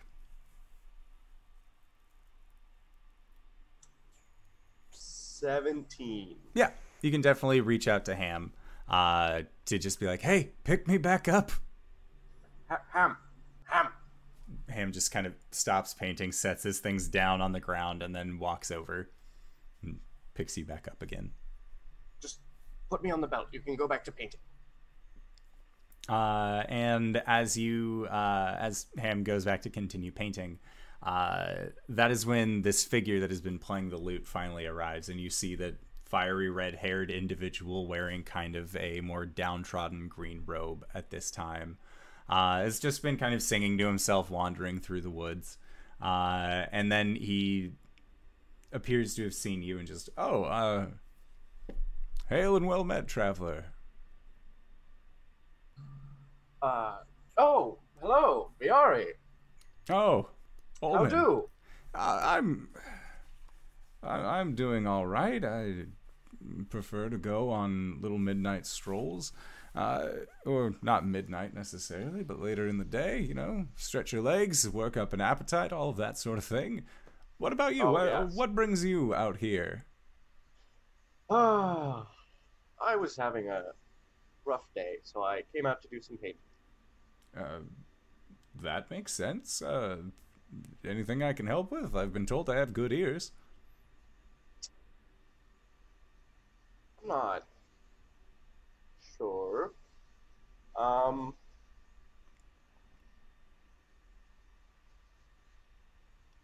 just fighting with a friend. I think we'll be fine.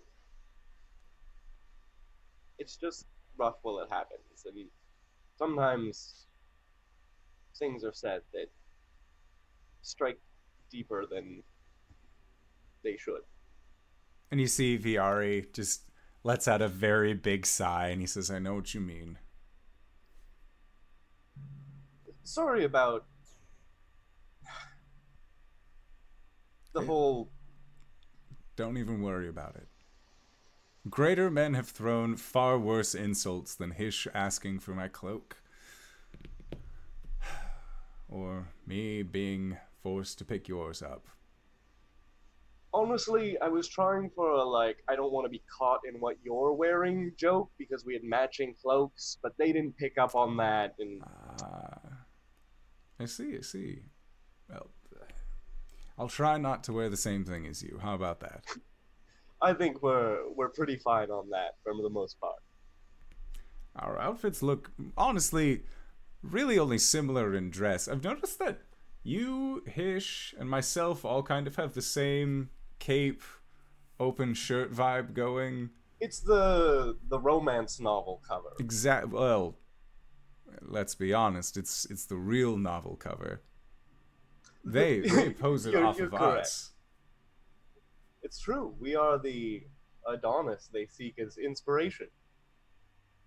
This is very true. I prefer nature, though. I was always one for song myself. Now, I used to play the lute myself. oh, really? As well. Mm-hmm. Would you like to play?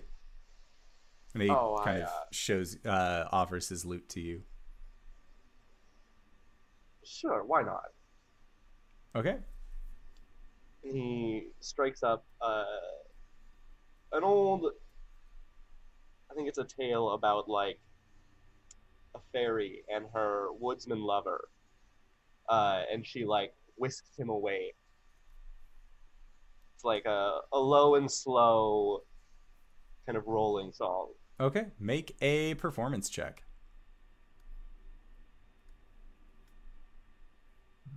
14. Okay.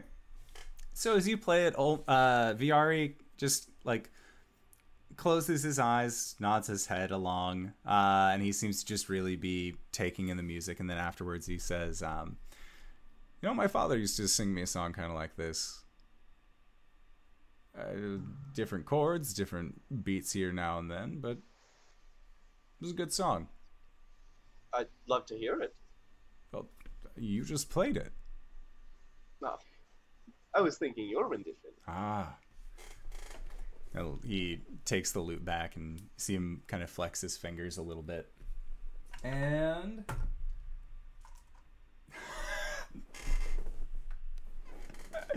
and as he goes to pluck, one of the lute strings just snaps.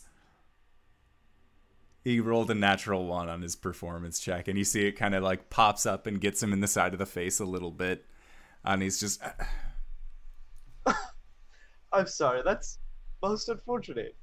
That's just my luck. But, I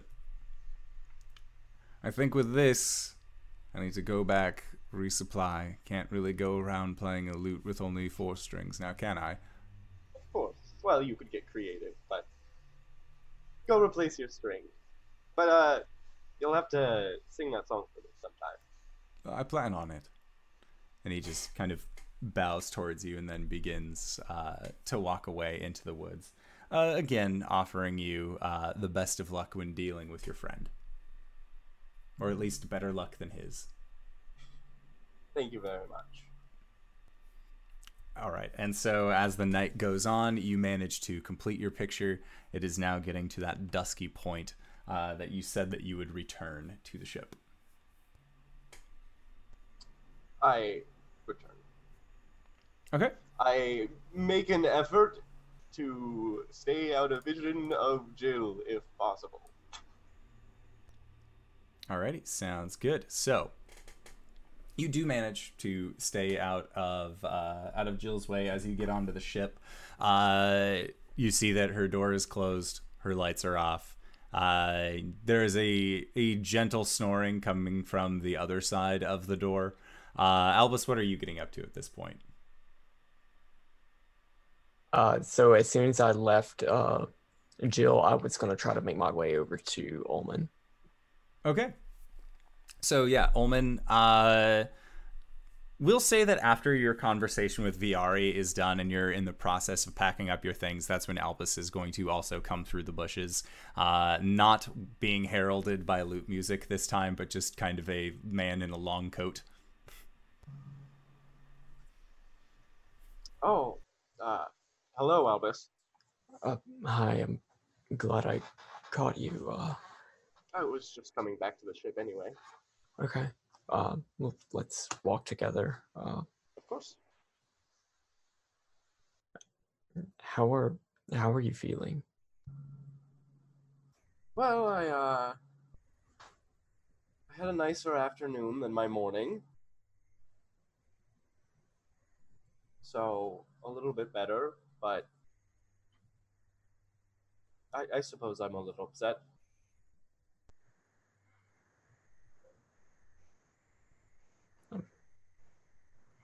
I'm sorry. Thank you. Oh. I seem to keep fumbling my way into situations with poor decisions that put the people I care about in danger. I don't know if that's just fate against me, or if there's really different choices I could have made that would have left me better places. I mean, for certain situations, there certainly are. I could have stayed at home. I really never should have left, but we can't take these things back, so we just have to accept them and keep going, I guess. Right. Try to make the right choices from now on. That's all you can do. It's the best anyone can do. Jill will be okay in time. I'm glad. I had a very different encounter with her god than she did. And I get it. It could be extremely frustrating.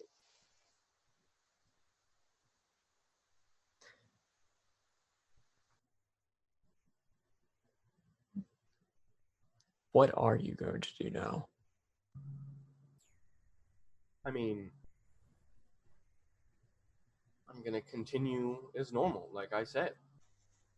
Until she says anything to me again, I will hold up what may be my end of the bargain, in that when it comes up, I will be like, why do you think she's so bad? She's kind of just nature, isn't she? But that's just because I think she is perceived wrong. She never contacts me again. I'm assuming it's a mark of our meeting.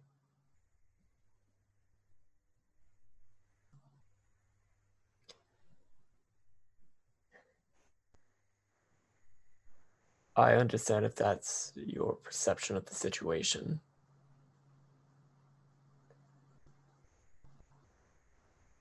I hope you understand that I see it as her taking advantage of you.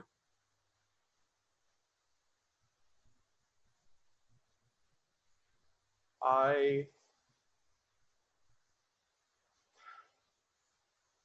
can see how you would see it that way. I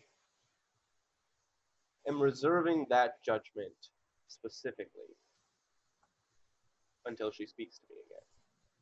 Because if she never speaks to me again, then we don't have a contract? I don't know. It's not like I have any power. I just have a mark on me. I don't feel any connection to some divine being. It's just me here and Ham.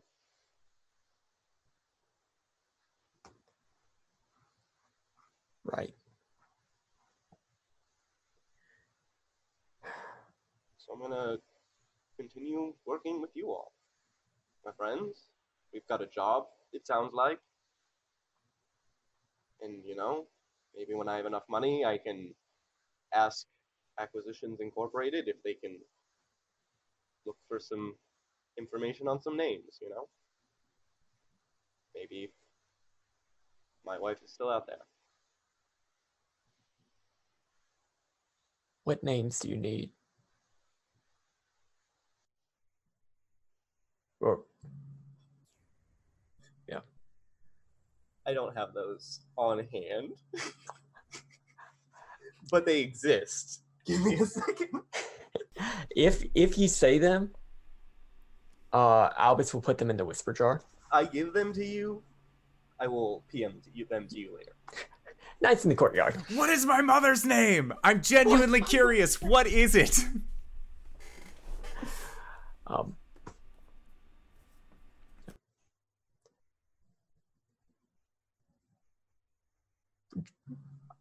Well,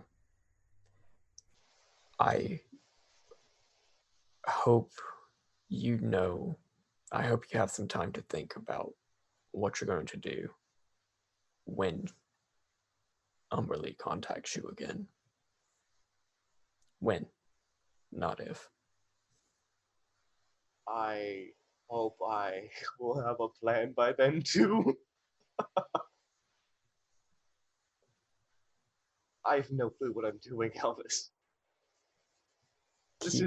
Keep talking to us. So far beyond anything I thought I'd ever be involved in. Just keep talking to us. Let us know what's going on so that we can help you through this. That's my plan. I was sad that Jill felt upset I told them last when it was really sort of happenstance. I wish I'd had the chance to tell them first. But you did tell her. I did. You're not hiding this from anybody. No. Well, at least not you three.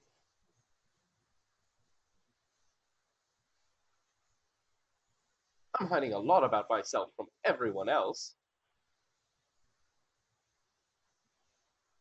Right, as am I. But with you three. Right. As long as you, especially. As long as we're all working together, as long as we are expected to have each other's backs. We all need to know what's going on with each other. Right? That's the way I see it as well. Okay. I'm glad you're talking to us. I'm glad you're here for me. Yeah, and we're heading back. Alrighty, sounds good. So you guys make it back to the town of Saltmarsh. Are you then returning to the ship, or were you planning on going anywhere else?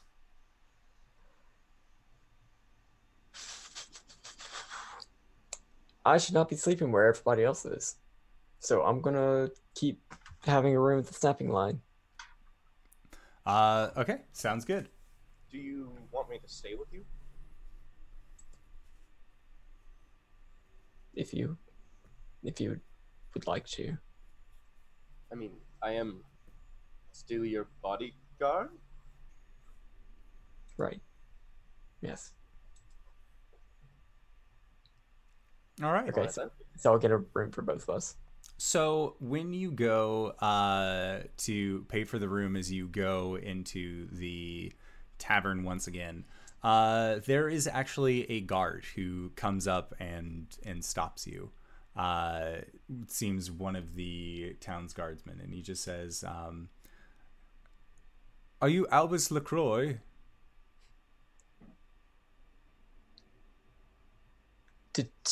Shit, I don't have spells.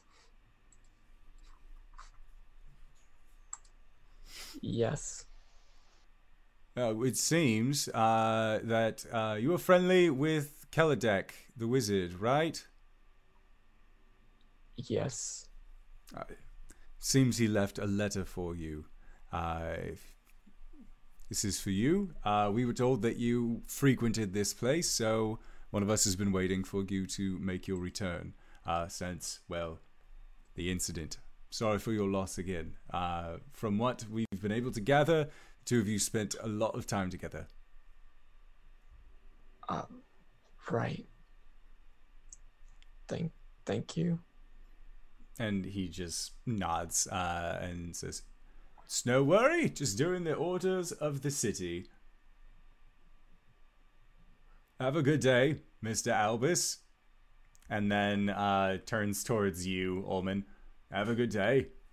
Then he walks off. That was weird. Yeah. Paying for a room for the night. Okay. And yeah. How much is the room? The room is going to be a total of 1 silver, or a total of 1 gold piece. Okay. And yeah. Go up and read the letter. Okay. So when you open up the letter, you see that there is a brass key that actually falls out of it.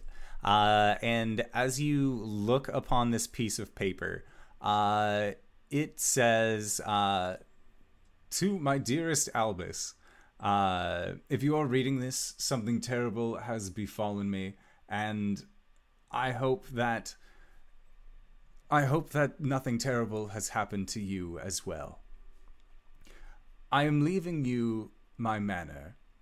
You are the only one who seemed to have bestowed upon me any semblance of kindness in this town. I know I appeared rather unapproachable, but as it would turn out, you were the only one who saw through my cold veneer and into the warmth of my embrace and my heart. In this letter, you will find the will for the manse that you can get only on one condition. You must inform a guard and then stay in this manor overnight. If you can stay there for an entirety of one evening and come into the next day, inform a guard again, and the house is yours."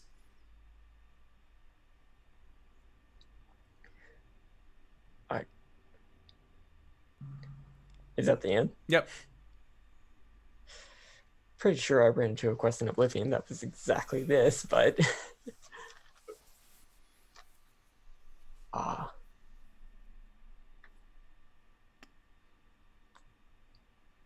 is it common for people to do stuff like this? Do what? What would it say? I'll fill you in telepathically. Oh. Beep, beep, beep. Well, leaving things to people, yes. You leave your possessions to your closest of kin, and if you have a lot of them, sometimes you divide it up. That's relatively common. People you are close to, you might leave sentimental items, but that requirement sounds like there's going to be danger. And if there's going to be danger, we might want the other two. Right.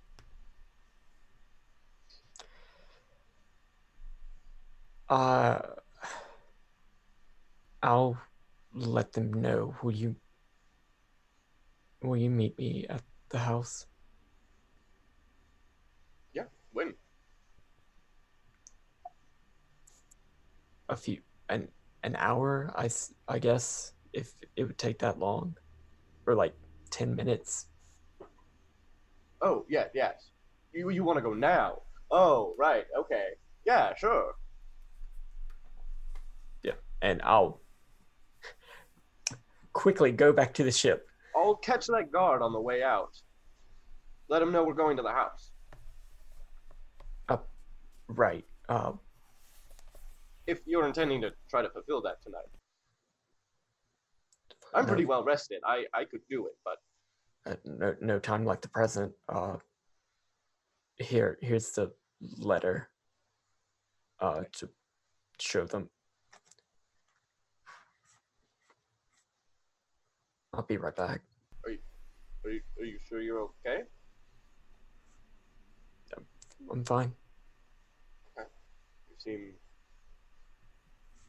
off. I don't know. Okay. So yeah, the two of you separate. Ullman, you are going to go inform the guard that you are going to be acting upon this post haste, and then Albus, you are returning back to the ship. Mm-hmm. Okay. And I will explain to Jill and Hish what's going on. So when you return to the ship, Hish is no longer there, having gone to spend time with their family. And you can hear that Jill is lightly snoring in the room by themselves. Indoor? Yes. There's something I would have liked to do while they were gone, and we can say that I did that, and then I just got to sleep. Okay, yeah, no, you are definitely not sound asleep at this point. What would you have liked to have been doing? I think during this time, she would have written another letter to the same woman she wrote to before, Faerora Lyrandar, and just say how much she loves and misses her and her father and her brothers, and how she wishes that she could see them again soon, but things are complicated. But should they ever need to get in contact, to just get Mail Acquisitions Incorporated, and it'll find its way to her. Okay. And then she'll send that off. Sounds good. And then right as you are laying down, getting ready for rest again, you hear a rap at the door. Just... Who is it? Albus. Albus, what would bring you to my room at this time of night? I think it would be easier if I showed you, and I will share my memory of the letter with Jill. Okay, so are you proposing a slumber party? I suppose. And you just hear some kind of groaning and the sounds of what appear to be maybe like armor and other things thrown into a bag. And Jill just like comes out in her pajamas and is just like, all right, let's have a sleepover. Is Hish around? Oh, Hish wanted to spend the night with his family. Oh, yes, I suppose I should be telling you both about the new job that we have been assigned. And I suppose there is no better time to do it than at some abandoned manor during a slumber party. That's exactly what I was thinking. No hint of sarcasm. Hints of sarcasm. Yeah. Very well. I suppose. Well, no. Let me see if I can at least sleep a little bit on the way over there. I'll tell you when I get there. I don't know how I'm going to do it, but I'm going to try and fall asleep standing up. Standing up and moving. So yeah, eventually you guys do make it to the manor. And you see that Ullman is currently standing outside of it. And you see that there are the kind of familiar wrought iron gates that are currently locked. It seems like nobody has actually been allowed onto the premise post-mortem with Kaladek. However, Albus, now that you have this key, it is really of no concern to you. So you end up opening up the gate as the three of you arrive, push it open as a very cool breeze kind of rolls up over the hill near the cliff where Kaladek had jumped. And as it passes by the gate, one of them just swings open, and you can just hear that very familial creaking just as it finds its way to a resting point.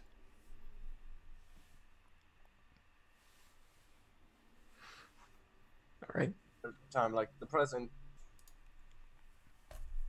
Okay, so you go up to the familiar doors, and once again, you use the key so that way you are able to get inside. And when you do, you're used to seeing it be very bright, very well lit in here. But this looks like nothing has actually been. This place has not been used for the last several days, it would seem. After your interaction with Kaladek, it seems to have just been briefly looked over, trying to find any instance of a magical mishap. And thankfully, he was a rather messy wizard, so your story of something wrong going, or some accidental wrongness occurring during a magical experiment seems to have been enough for the guards to believe. But you guys find yourself in a large, almost laboratory-like room where, Albus, you know that you've spent a decent amount of time with Kaladek.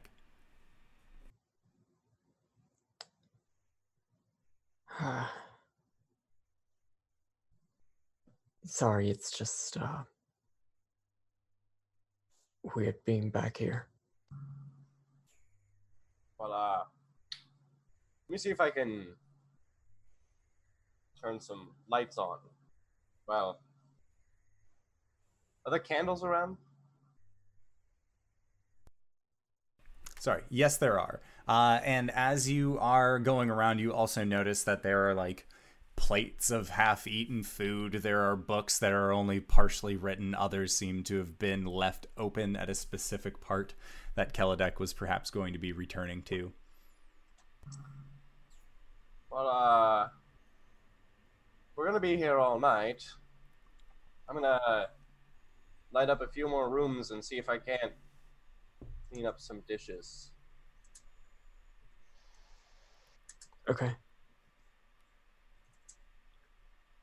Albus is clearly like he's not okay, but like he's trying to do his best to maintain composure.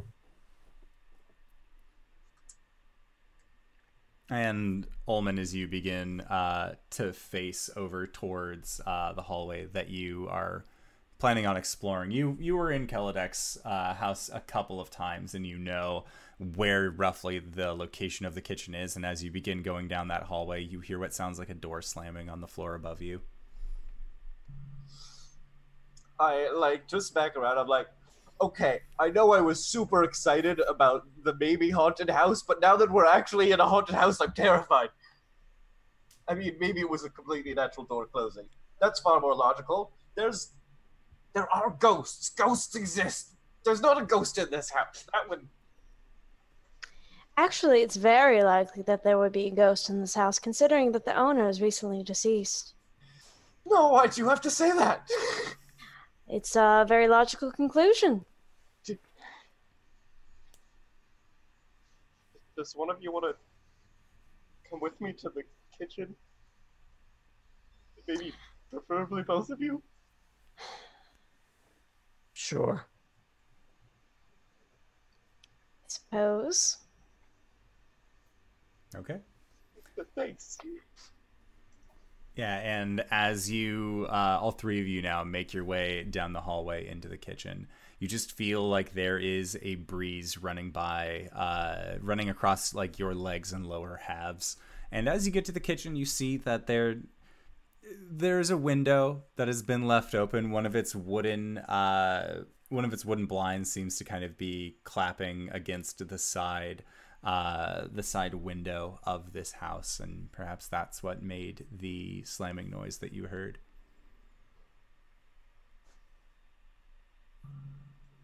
Well, now I just feel dumb. I'm sorry, I'm a little jumpy. Apparently. Jill casts thaumaturgy to just shut the window very loudly. Yeah, and you manage to just close all of the windows. You see little latches kind of fall in place as they lock closed. Omen visibly jumps as they slam shut. Wasn't a ghost, just me.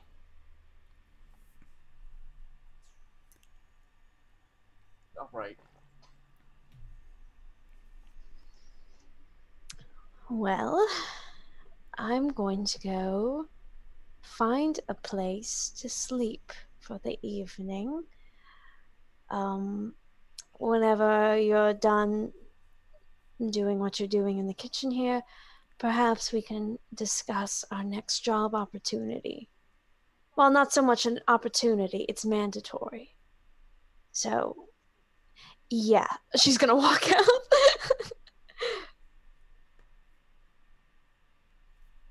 I'm just saying, if there are ghosts, this is a total setup. I just, mumble that to you, Albus. What do you mean? Like a book. Like when you read ghost stories, one person's always like, there are no ghosts, and then leaves, and then that's when the ghost shows up. Well, if one does show up, we'll deal with it like we deal with anything else. Of course we would. I don't know. The irony. The dramatic irony. I was reveling in it. I don't think this is the plot of a story. This is life. Well, dramatic irony happens all the time in life. That's why it's in stories.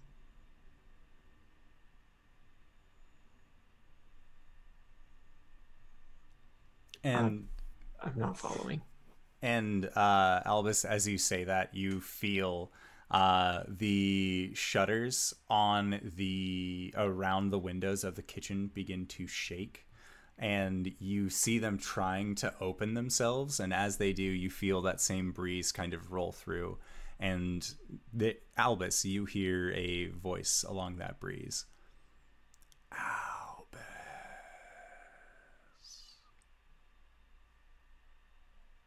That's all it says. And it seems to just pull itself farther away from you. Okay. I don't comment.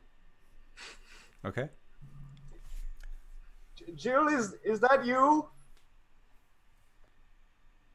I don't know what you're talking about.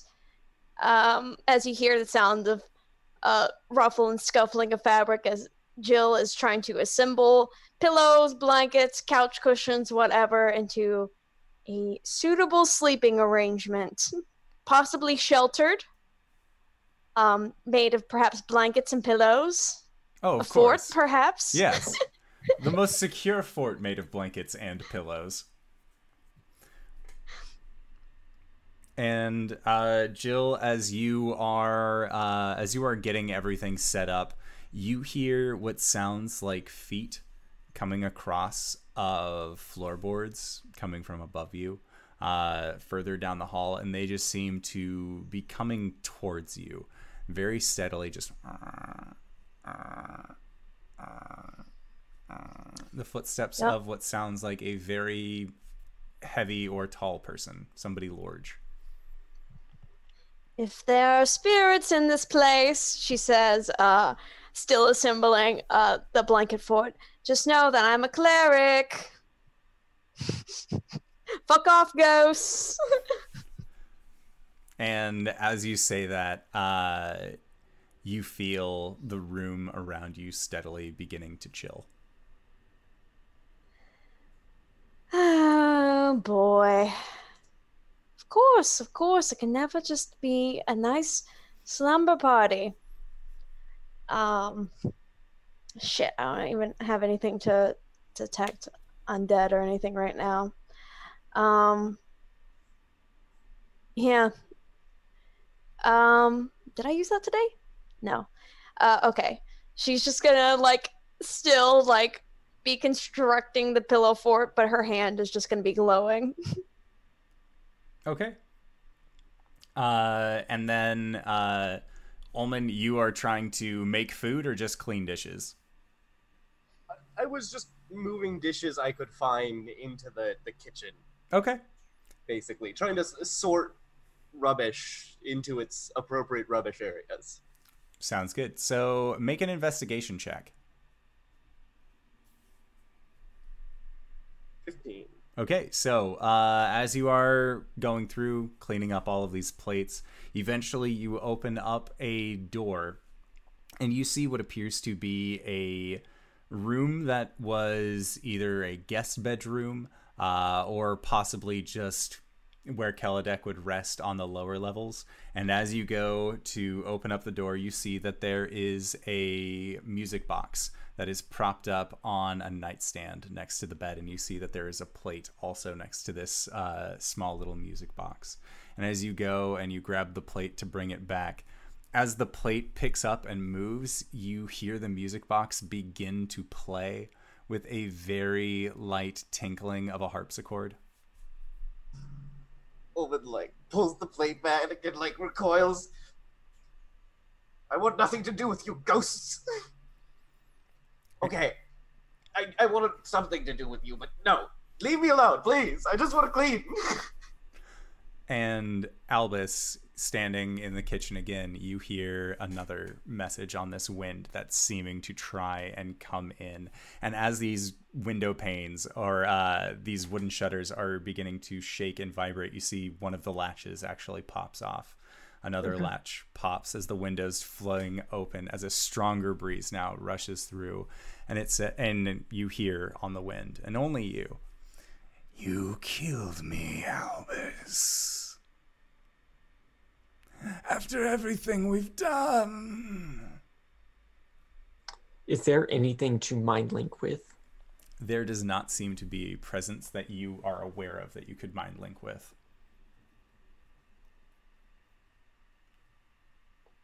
All right. And then, Jill, the room that you are in has now gotten cold to the point where your breath is now visible.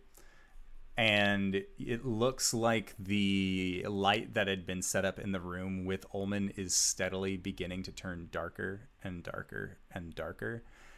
Ullman, as you go to turn around, you see that the door begins to swivel shut. And Albus, you hear again, you killed me, but can you save them? And Ullman, the door shuts. And Jill, feel like it is just getting incredibly cold near you. Albus, what would you like to do? As Ullman, you have seen this door shut in front of you. And Albus, you hear that heavy door slam as well. Do I see either of them? You do not at this current state.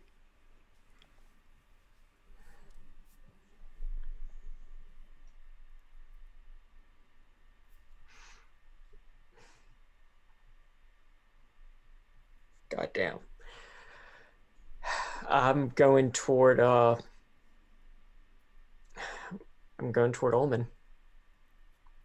Okay. So as you go to up to Ullman's door, Ullman, you have seen this door shut in front of you, and there seems to be clattering coming from around you as this singular music box continues to play. I toss all the plates. Actually, no, I wouldn't even toss the plates. Ham just like absorbs the plates into his belly. Okay. And we run for the door, and I like try it. Okay, so the door handle does not jiggle for you, but I'm going to need you to make a dexterity save. Oh, 18. Okay, 18. As your hand goes to grab onto the door handle, you feel a burning sensation and you bring your hands back, and it seems like the door handle has actually been heated. You are going to be taking 3 points of fire damage. Oofy owie. Albus, you are running towards this door. I would like for you to make a perception check as you get close. 5. Okay. So, yeah, you go to grab. Are you planning on grabbing onto the door to pull it open? What is your plan? I don't think so. He's thinking that the door slams shut, so there's probably going to be like something like holding it shut. So he's probably not going to be strong enough to like force it open. So instead, he's going to lightning lure the door Okay. and try to pull it toward him. And I can roll the damage. Yeah, or just roll the damage. It's a stationary object. Actually, it's a strength saving throw. Okay. So that's an 11. Okay, it needed to beat a 13, but it takes 2 lightning damage, and it would be pulled up to 10 feet toward me. Okay, so make a dexterity save as this door comes rocketing towards you. 15. Okay, 15. So yeah, you just managed to step out of the way as this door then careens onto the wall, and you hear this music box being played into the hallway now, where Ullman is. And Ullman, you have just watched Albus just apparently seeming to have ripped this door off of its hinges onto the wall, but he still just seems to be standing in his very calm, composed posture. Much appreciated. He had to go within 15 feet of the door, so he would have like run up and Yeah. lightning tentacled the door toward him.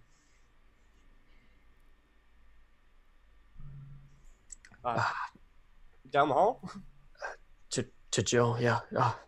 Okay, and then as the two of you begin going down the hall, Jill, as you are sitting there with your blanket fort, I am a cleric, your hand is now glowing. You see that the darkness that was coming down the walls has actually begun to creep onto the floor now, and as it continues coming forward, you see what look to be tiny hands extending out of the darkness, grabbing onto places where there's still light and seems to be pulling forward. And as they get closer to you, you see that these hands aren't necessarily completely incorporeal. They almost have a wet texture to them, and as they continue to claw towards you, you see that they are bloated.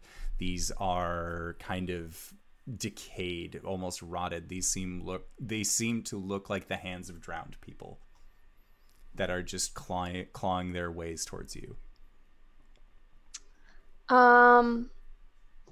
Yeah, I think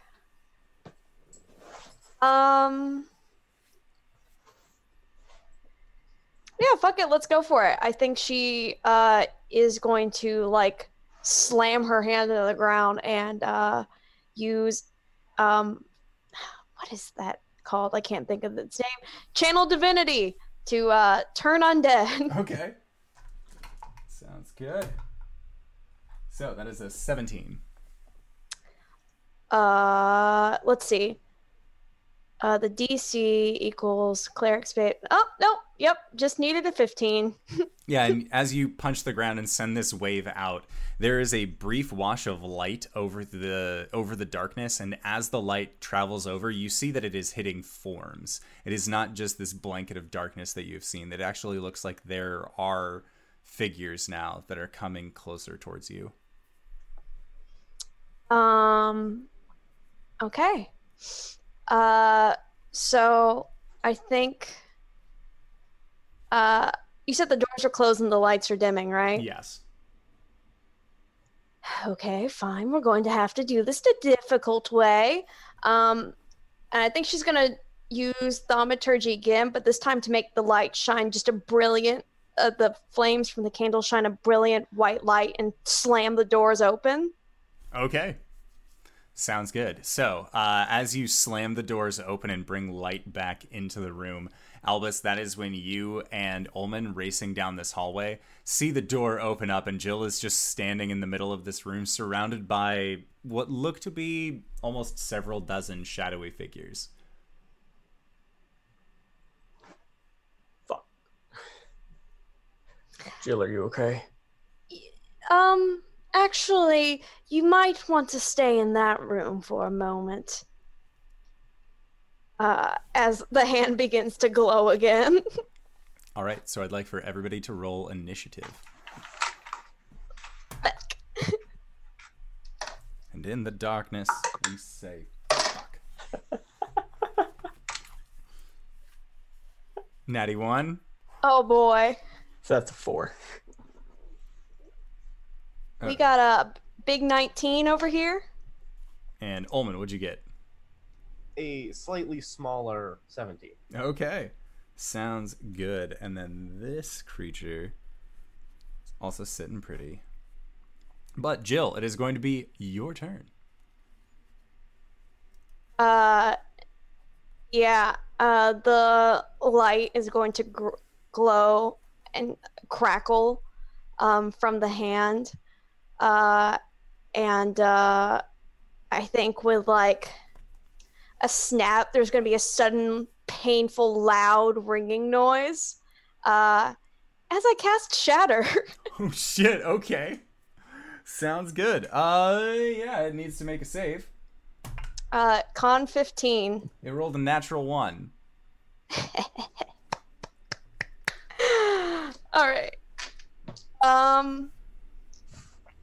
Yeah, oh wait, these are d20s. That is not what I rolled damage with. That's going to be 3d8. And do I have that feature yet? I don't think I... Oh no, I think that would have been my Channel of Divinity. Yeah, no.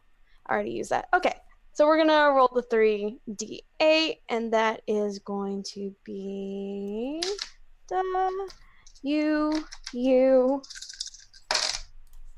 Okay, that is going to be 10 points of thunder damage. Okay. Also, let's see. Non-magical item that isn't being worn or carried also takes damage if it's in the spell's area. Okay, so where were you targeting the spell? Let's see. I guess like in this room. Okay. Yeah, so as you cast Shatter, you hear the sound of bookshelves breaking and cracking, as you had mostly done this within the library. There is some shattered glass sounds as well, but you can't really see them through the darkness. And as this magic washes over, you see some of these figures actually bring their hands up and then revert back into the pool of shadows beneath them. Next up, Ullman.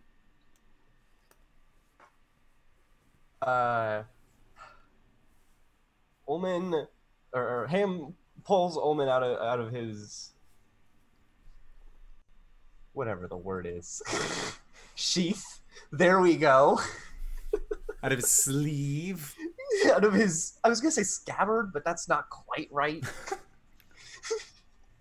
And he goes to lunge at one of the shadow people. Okay. Make an attack.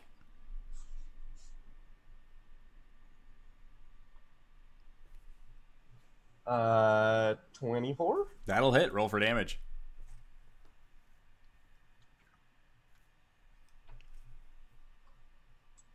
Gone forever.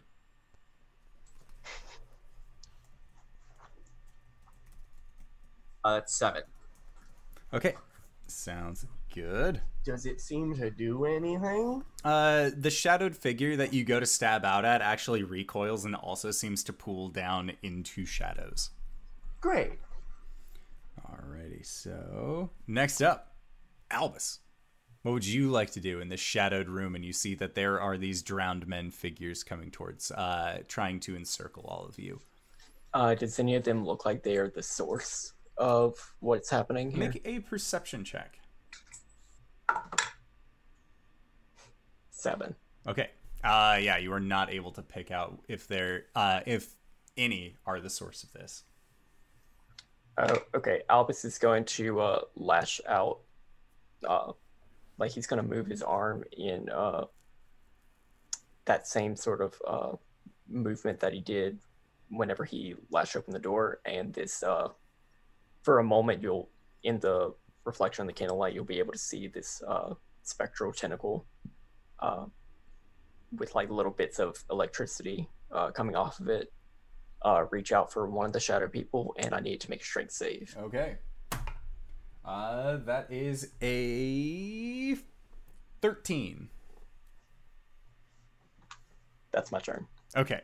Sounds good. So as you lash out and you watch as this lightning lure shoots out and strikes one of the shadowed people, you see that figure also just disappear and revert back into the shadows beneath you. And that is when you feel the room begin to shake and shudder, and you hear other books beginning to fall off of their shelves as well. The glass window panes begin to shake as well. And the darkness seems to coalesce. And as it does, it pools down onto the ground and rises up. And you see that there is a humanoid form with his head kind of bent off to the side, some bone kind of propped out. One of his arms is completely twisted back around himself. And this ghastly figure almost seems to have these telltale red robes that you had seen Kaladek wear during his time with you. And with an extended finger, it points out towards your group and says, "You killed me." And as it does, its mouth, after it finishes, just seems to rattle along its side. And as it does, this breathing almost seems to come out in some kind of vicious laughter. And it is going to use its Howling Babble ability. So I need you all to make a wisdom save.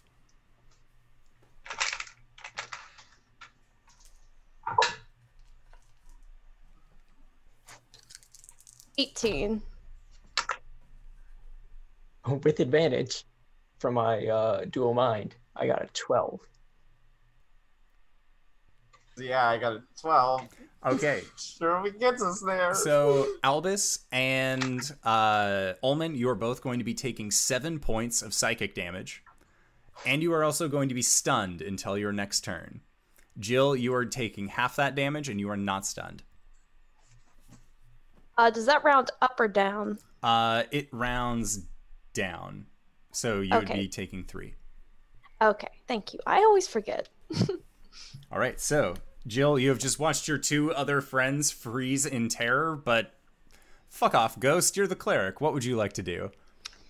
I would like to perform my clerical duties and shoot just a big old guiding bolt at this ghosty in the middle of the room. Okay, make an attack. Oh, man, it's a 19 on the dice. Oh, shoot. Okay, roll for damage. All right, let's see. 4d6. La la la. Okay, I have just enough. Just enough. Okay, so that is 11 points of radiant damage. Ooh, shit. Okay, sounds good. All right, so it is the creature's turn. As Ullman, you are currently stunned. Albus, you are also stunned. And now it is the creature's turn once again. So you hear, all 3 of you now begin to hear, "You killed me. Why? I gave you everything." And as these words exit its mouth, it is going to use its Whispers of Madness. So I'm going to need everybody to make a wisdom save.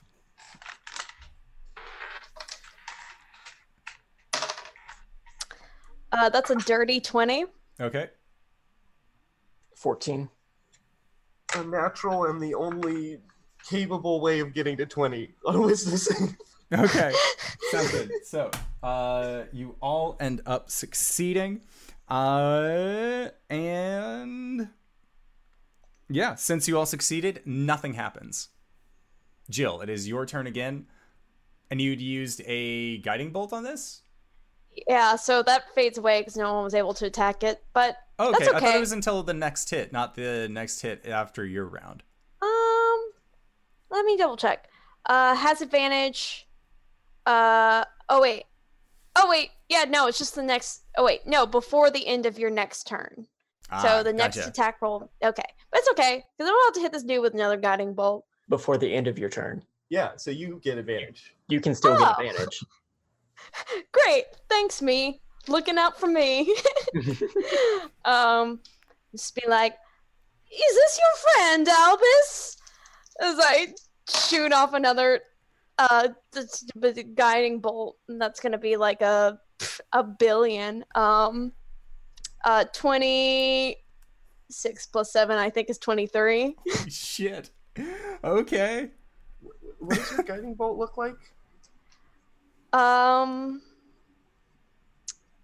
Probably closer to like lightning than radiant energy, but you know. What does it look like when you cast it? Are you like rearing back to chuck lightning bolts, or are you like a Mega Man fisting with your holy symbol of Umberly out?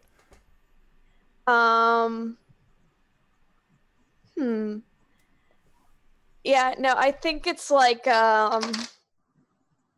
never consider it. Yeah, just kind of like shooting forward, emerging from the fingertips, almost like Sith lightning. Nice. Awesome. All right, so did you have a bonus action you would like to do? First I would like to roll damage. Blech. 11, 14, 18 points of radiant damage. Okay. Sounds good. And then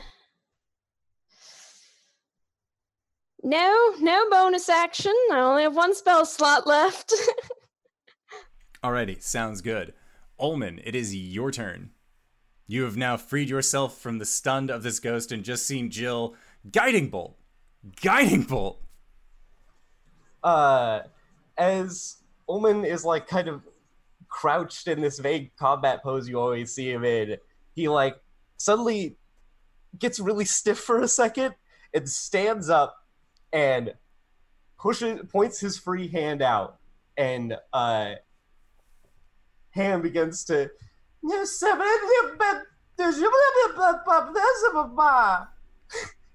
a symbol glows on the back of his hand, and lightning seems to come out his fingers and shoot towards the ghost. Okay. You will have advantage on this because it is still guiding bolted. 25. That'll hit. Roll for damage. Sir. That's 8 force damage. Okay, sounds good. Sir. Did you have a bonus action that you would like to do? Let me see here real quick. Yeah, that boy's gonna be a little cursed. And what does that look like for us? I think you just see his irises go completely wide, so that he has like cartoonishly black circles in the centers of his eyes. Okay. So yes, this ghostly figure is now hexed. Next up, Albus. Still in a very like defensive stance. Like he could lash out at any other moment. He is just gonna say, I never meant for any of this to happen to you. Okay. And this creature looks down at you and says, you knew exactly what you are.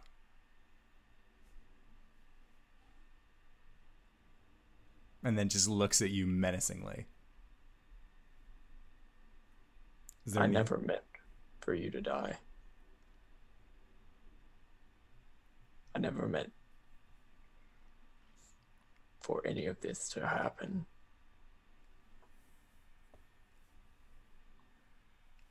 And his head is still at the side, and you see it actually, with the sound of bones popping, it actually straightens up until it's looking directly down at you now. I never meant to hurt you or anyone.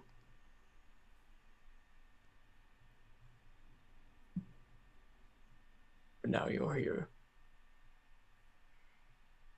Definitely meaning to hurt me and to hurt those close to me.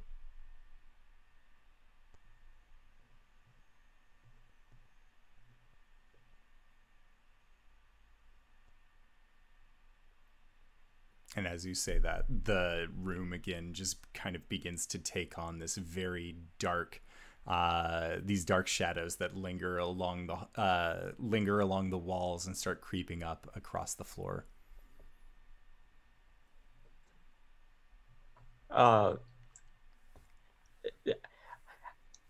This wouldn't happen. This wouldn't be persuading this person at all, would it? Make a persuasion check. Okay.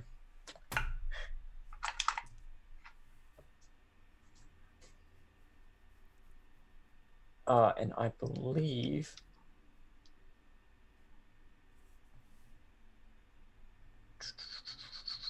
yep, psychic glamour. Advantage on persuasion. Okay. 25. Okay. So your words do end up ringing true. However, it is so hell-bent on what has happened to it. It is immune to these charming like effects that would otherwise make it seem non-hostile towards you. It seems like its entire existence is you, Albus. And so it... Bonus action. Okay. Healing word on myself. Sounds good.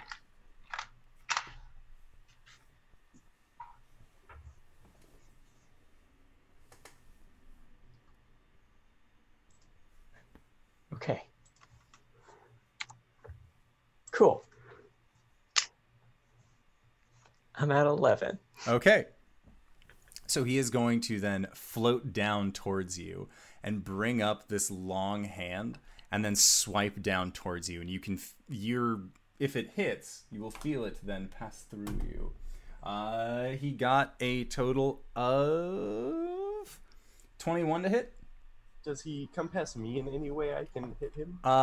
He floated up along the ceiling to then place himself directly in front of Albus. That's a hit. Okay. That's a hit that I can't do shit about. Okay, so you are going to be taking a total of 19 points of psychic damage. Not enough to kill me outright. Wait, psychic damage. Yes. I take 10. 10. Do you have resistance to psychic as a Kalish? I do. Yes. Wait, half of 19, 9. Yes. I take 9 points. I am still alive. So, and as his hand swipes through you, you get a very fierce migraine. One that you feel like that alone was probably worth more damage than his actual swipe. But in that moment where you feel like something is kind of hit against the back of your head, your vision goes dark. And for this brief moment, you can see a image. And it looks like a spiral. Just very quickly, very briefly, just seems to flash as you get hit in the back of your head. Okay. And that is it for its turn. Jill. Albus, are you going to be okay?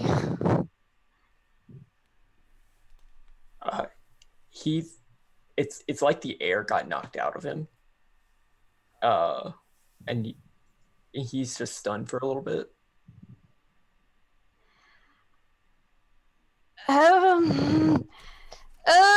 Keep yourself alive, Albus. I'm sorry. As I shoot off another guiding bolt Okay. at second level, because that's my last spell slot. So, go battle mercy. Yeah, that's another 23. Okay. Roll for damage. This one's going to be 5d6, which I didn't bring 5 with me. Gosh darn it. So that's 9, 10, 15 points of radiant damage. Woo! This looks like this creature's form is barely able to hold itself together at this point, and it is just glowing this sea foamy blue around it, with the help of Gilfain's guiding bolt. And then did you have any bonus action that you would like to do? Bonus action. I would like to pant and exhaustion because I'm tired. Okay, sounds good. Next up, Ullman. You stay the hell away from him, you fiend! I want to sprint up and stab it. Okay. Roll for damage, or make your attack. You will have advantage on this. Great. That puts me at a 20 to hit. Okay. That totally hits. Do I have advantage? So yes, that's the answer to my question that I was going to ask. Roll that there sneaky attack.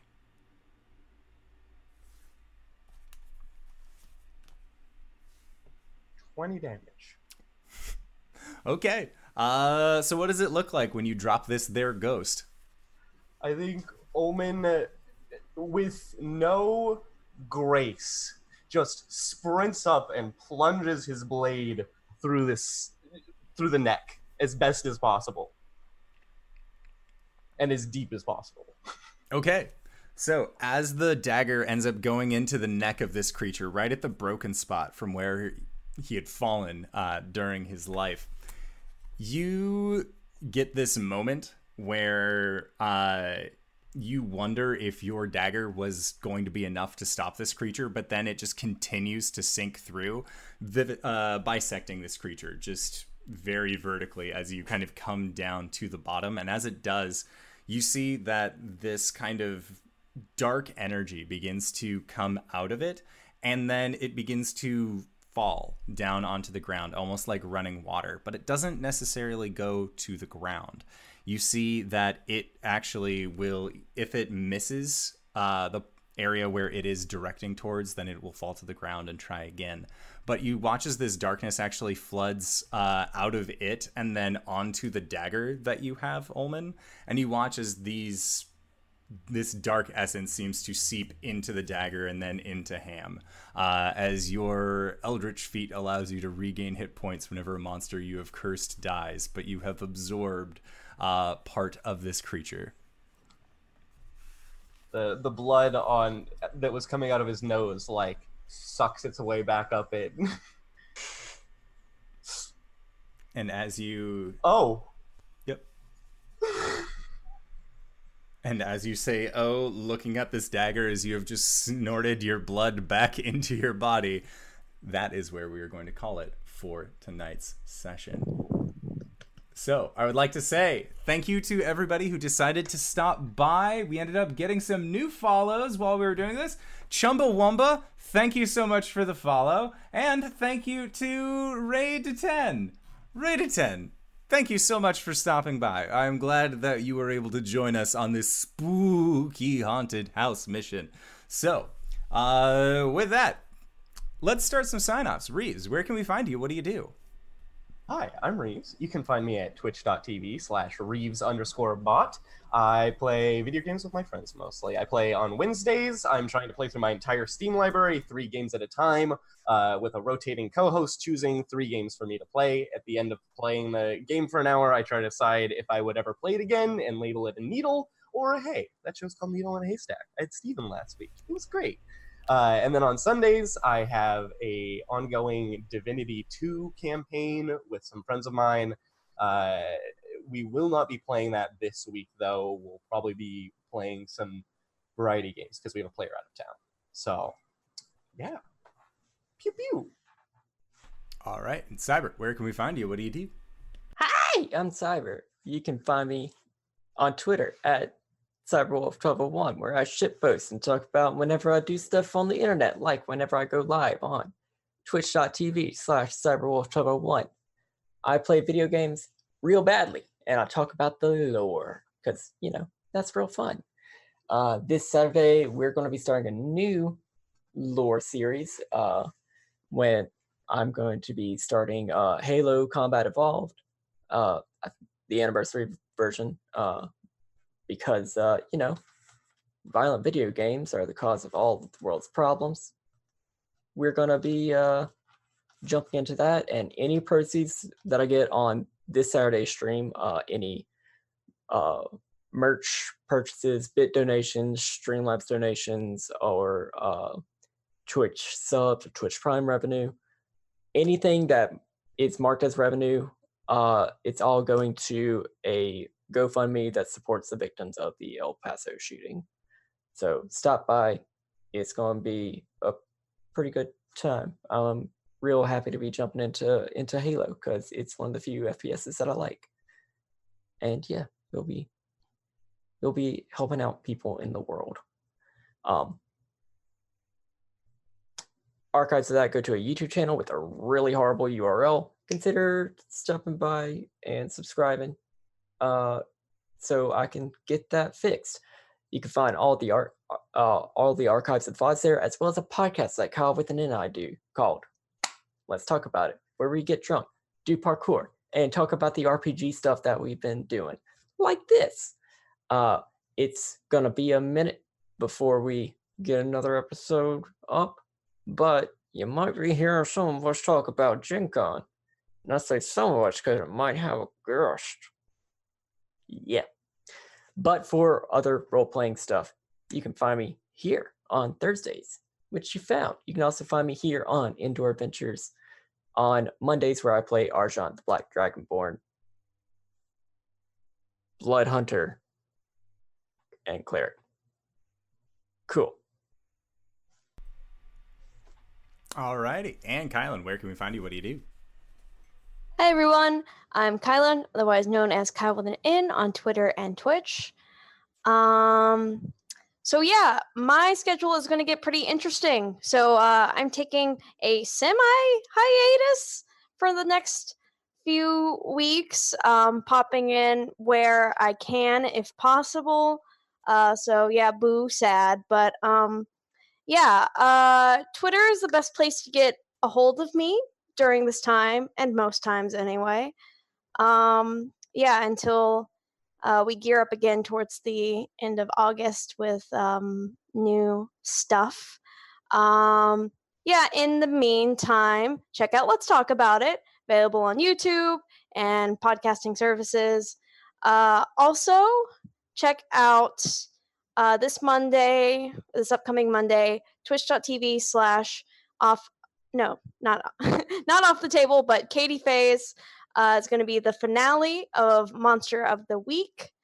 And that's going to be exciting. We're trying to fight off the apocalypse. It's a good time. 8 p.m. Eastern Standard Time. So yeah, everyone, take care while I'm gone. Please don't kill the party. No promises. But yeah, so if you've made it this far, you probably already know who I am. But if you do not, hello fella, it's me, your buddy, your pal, your friend in glasses that he finds very unsuiting for his own face, the Indoor Adventurer. So if you are interested in the shows that we do here, Monday, Tuesday, Wednesday, all at 5:30, or Monday, Tuesday, and Thursday at 5:30 p.m. Pacific Standard Time, or at 11 a.m. on Saturdays, consider going to either youtube.com/indooradventures, twitch.tv/indooradventures, which you might be watching this live now, or if you go to our anchor.fm, Podbean, Apple Podcasts, Spotify, anywhere you go that you can download podcasts from, you can check us out at Indoor Adventures.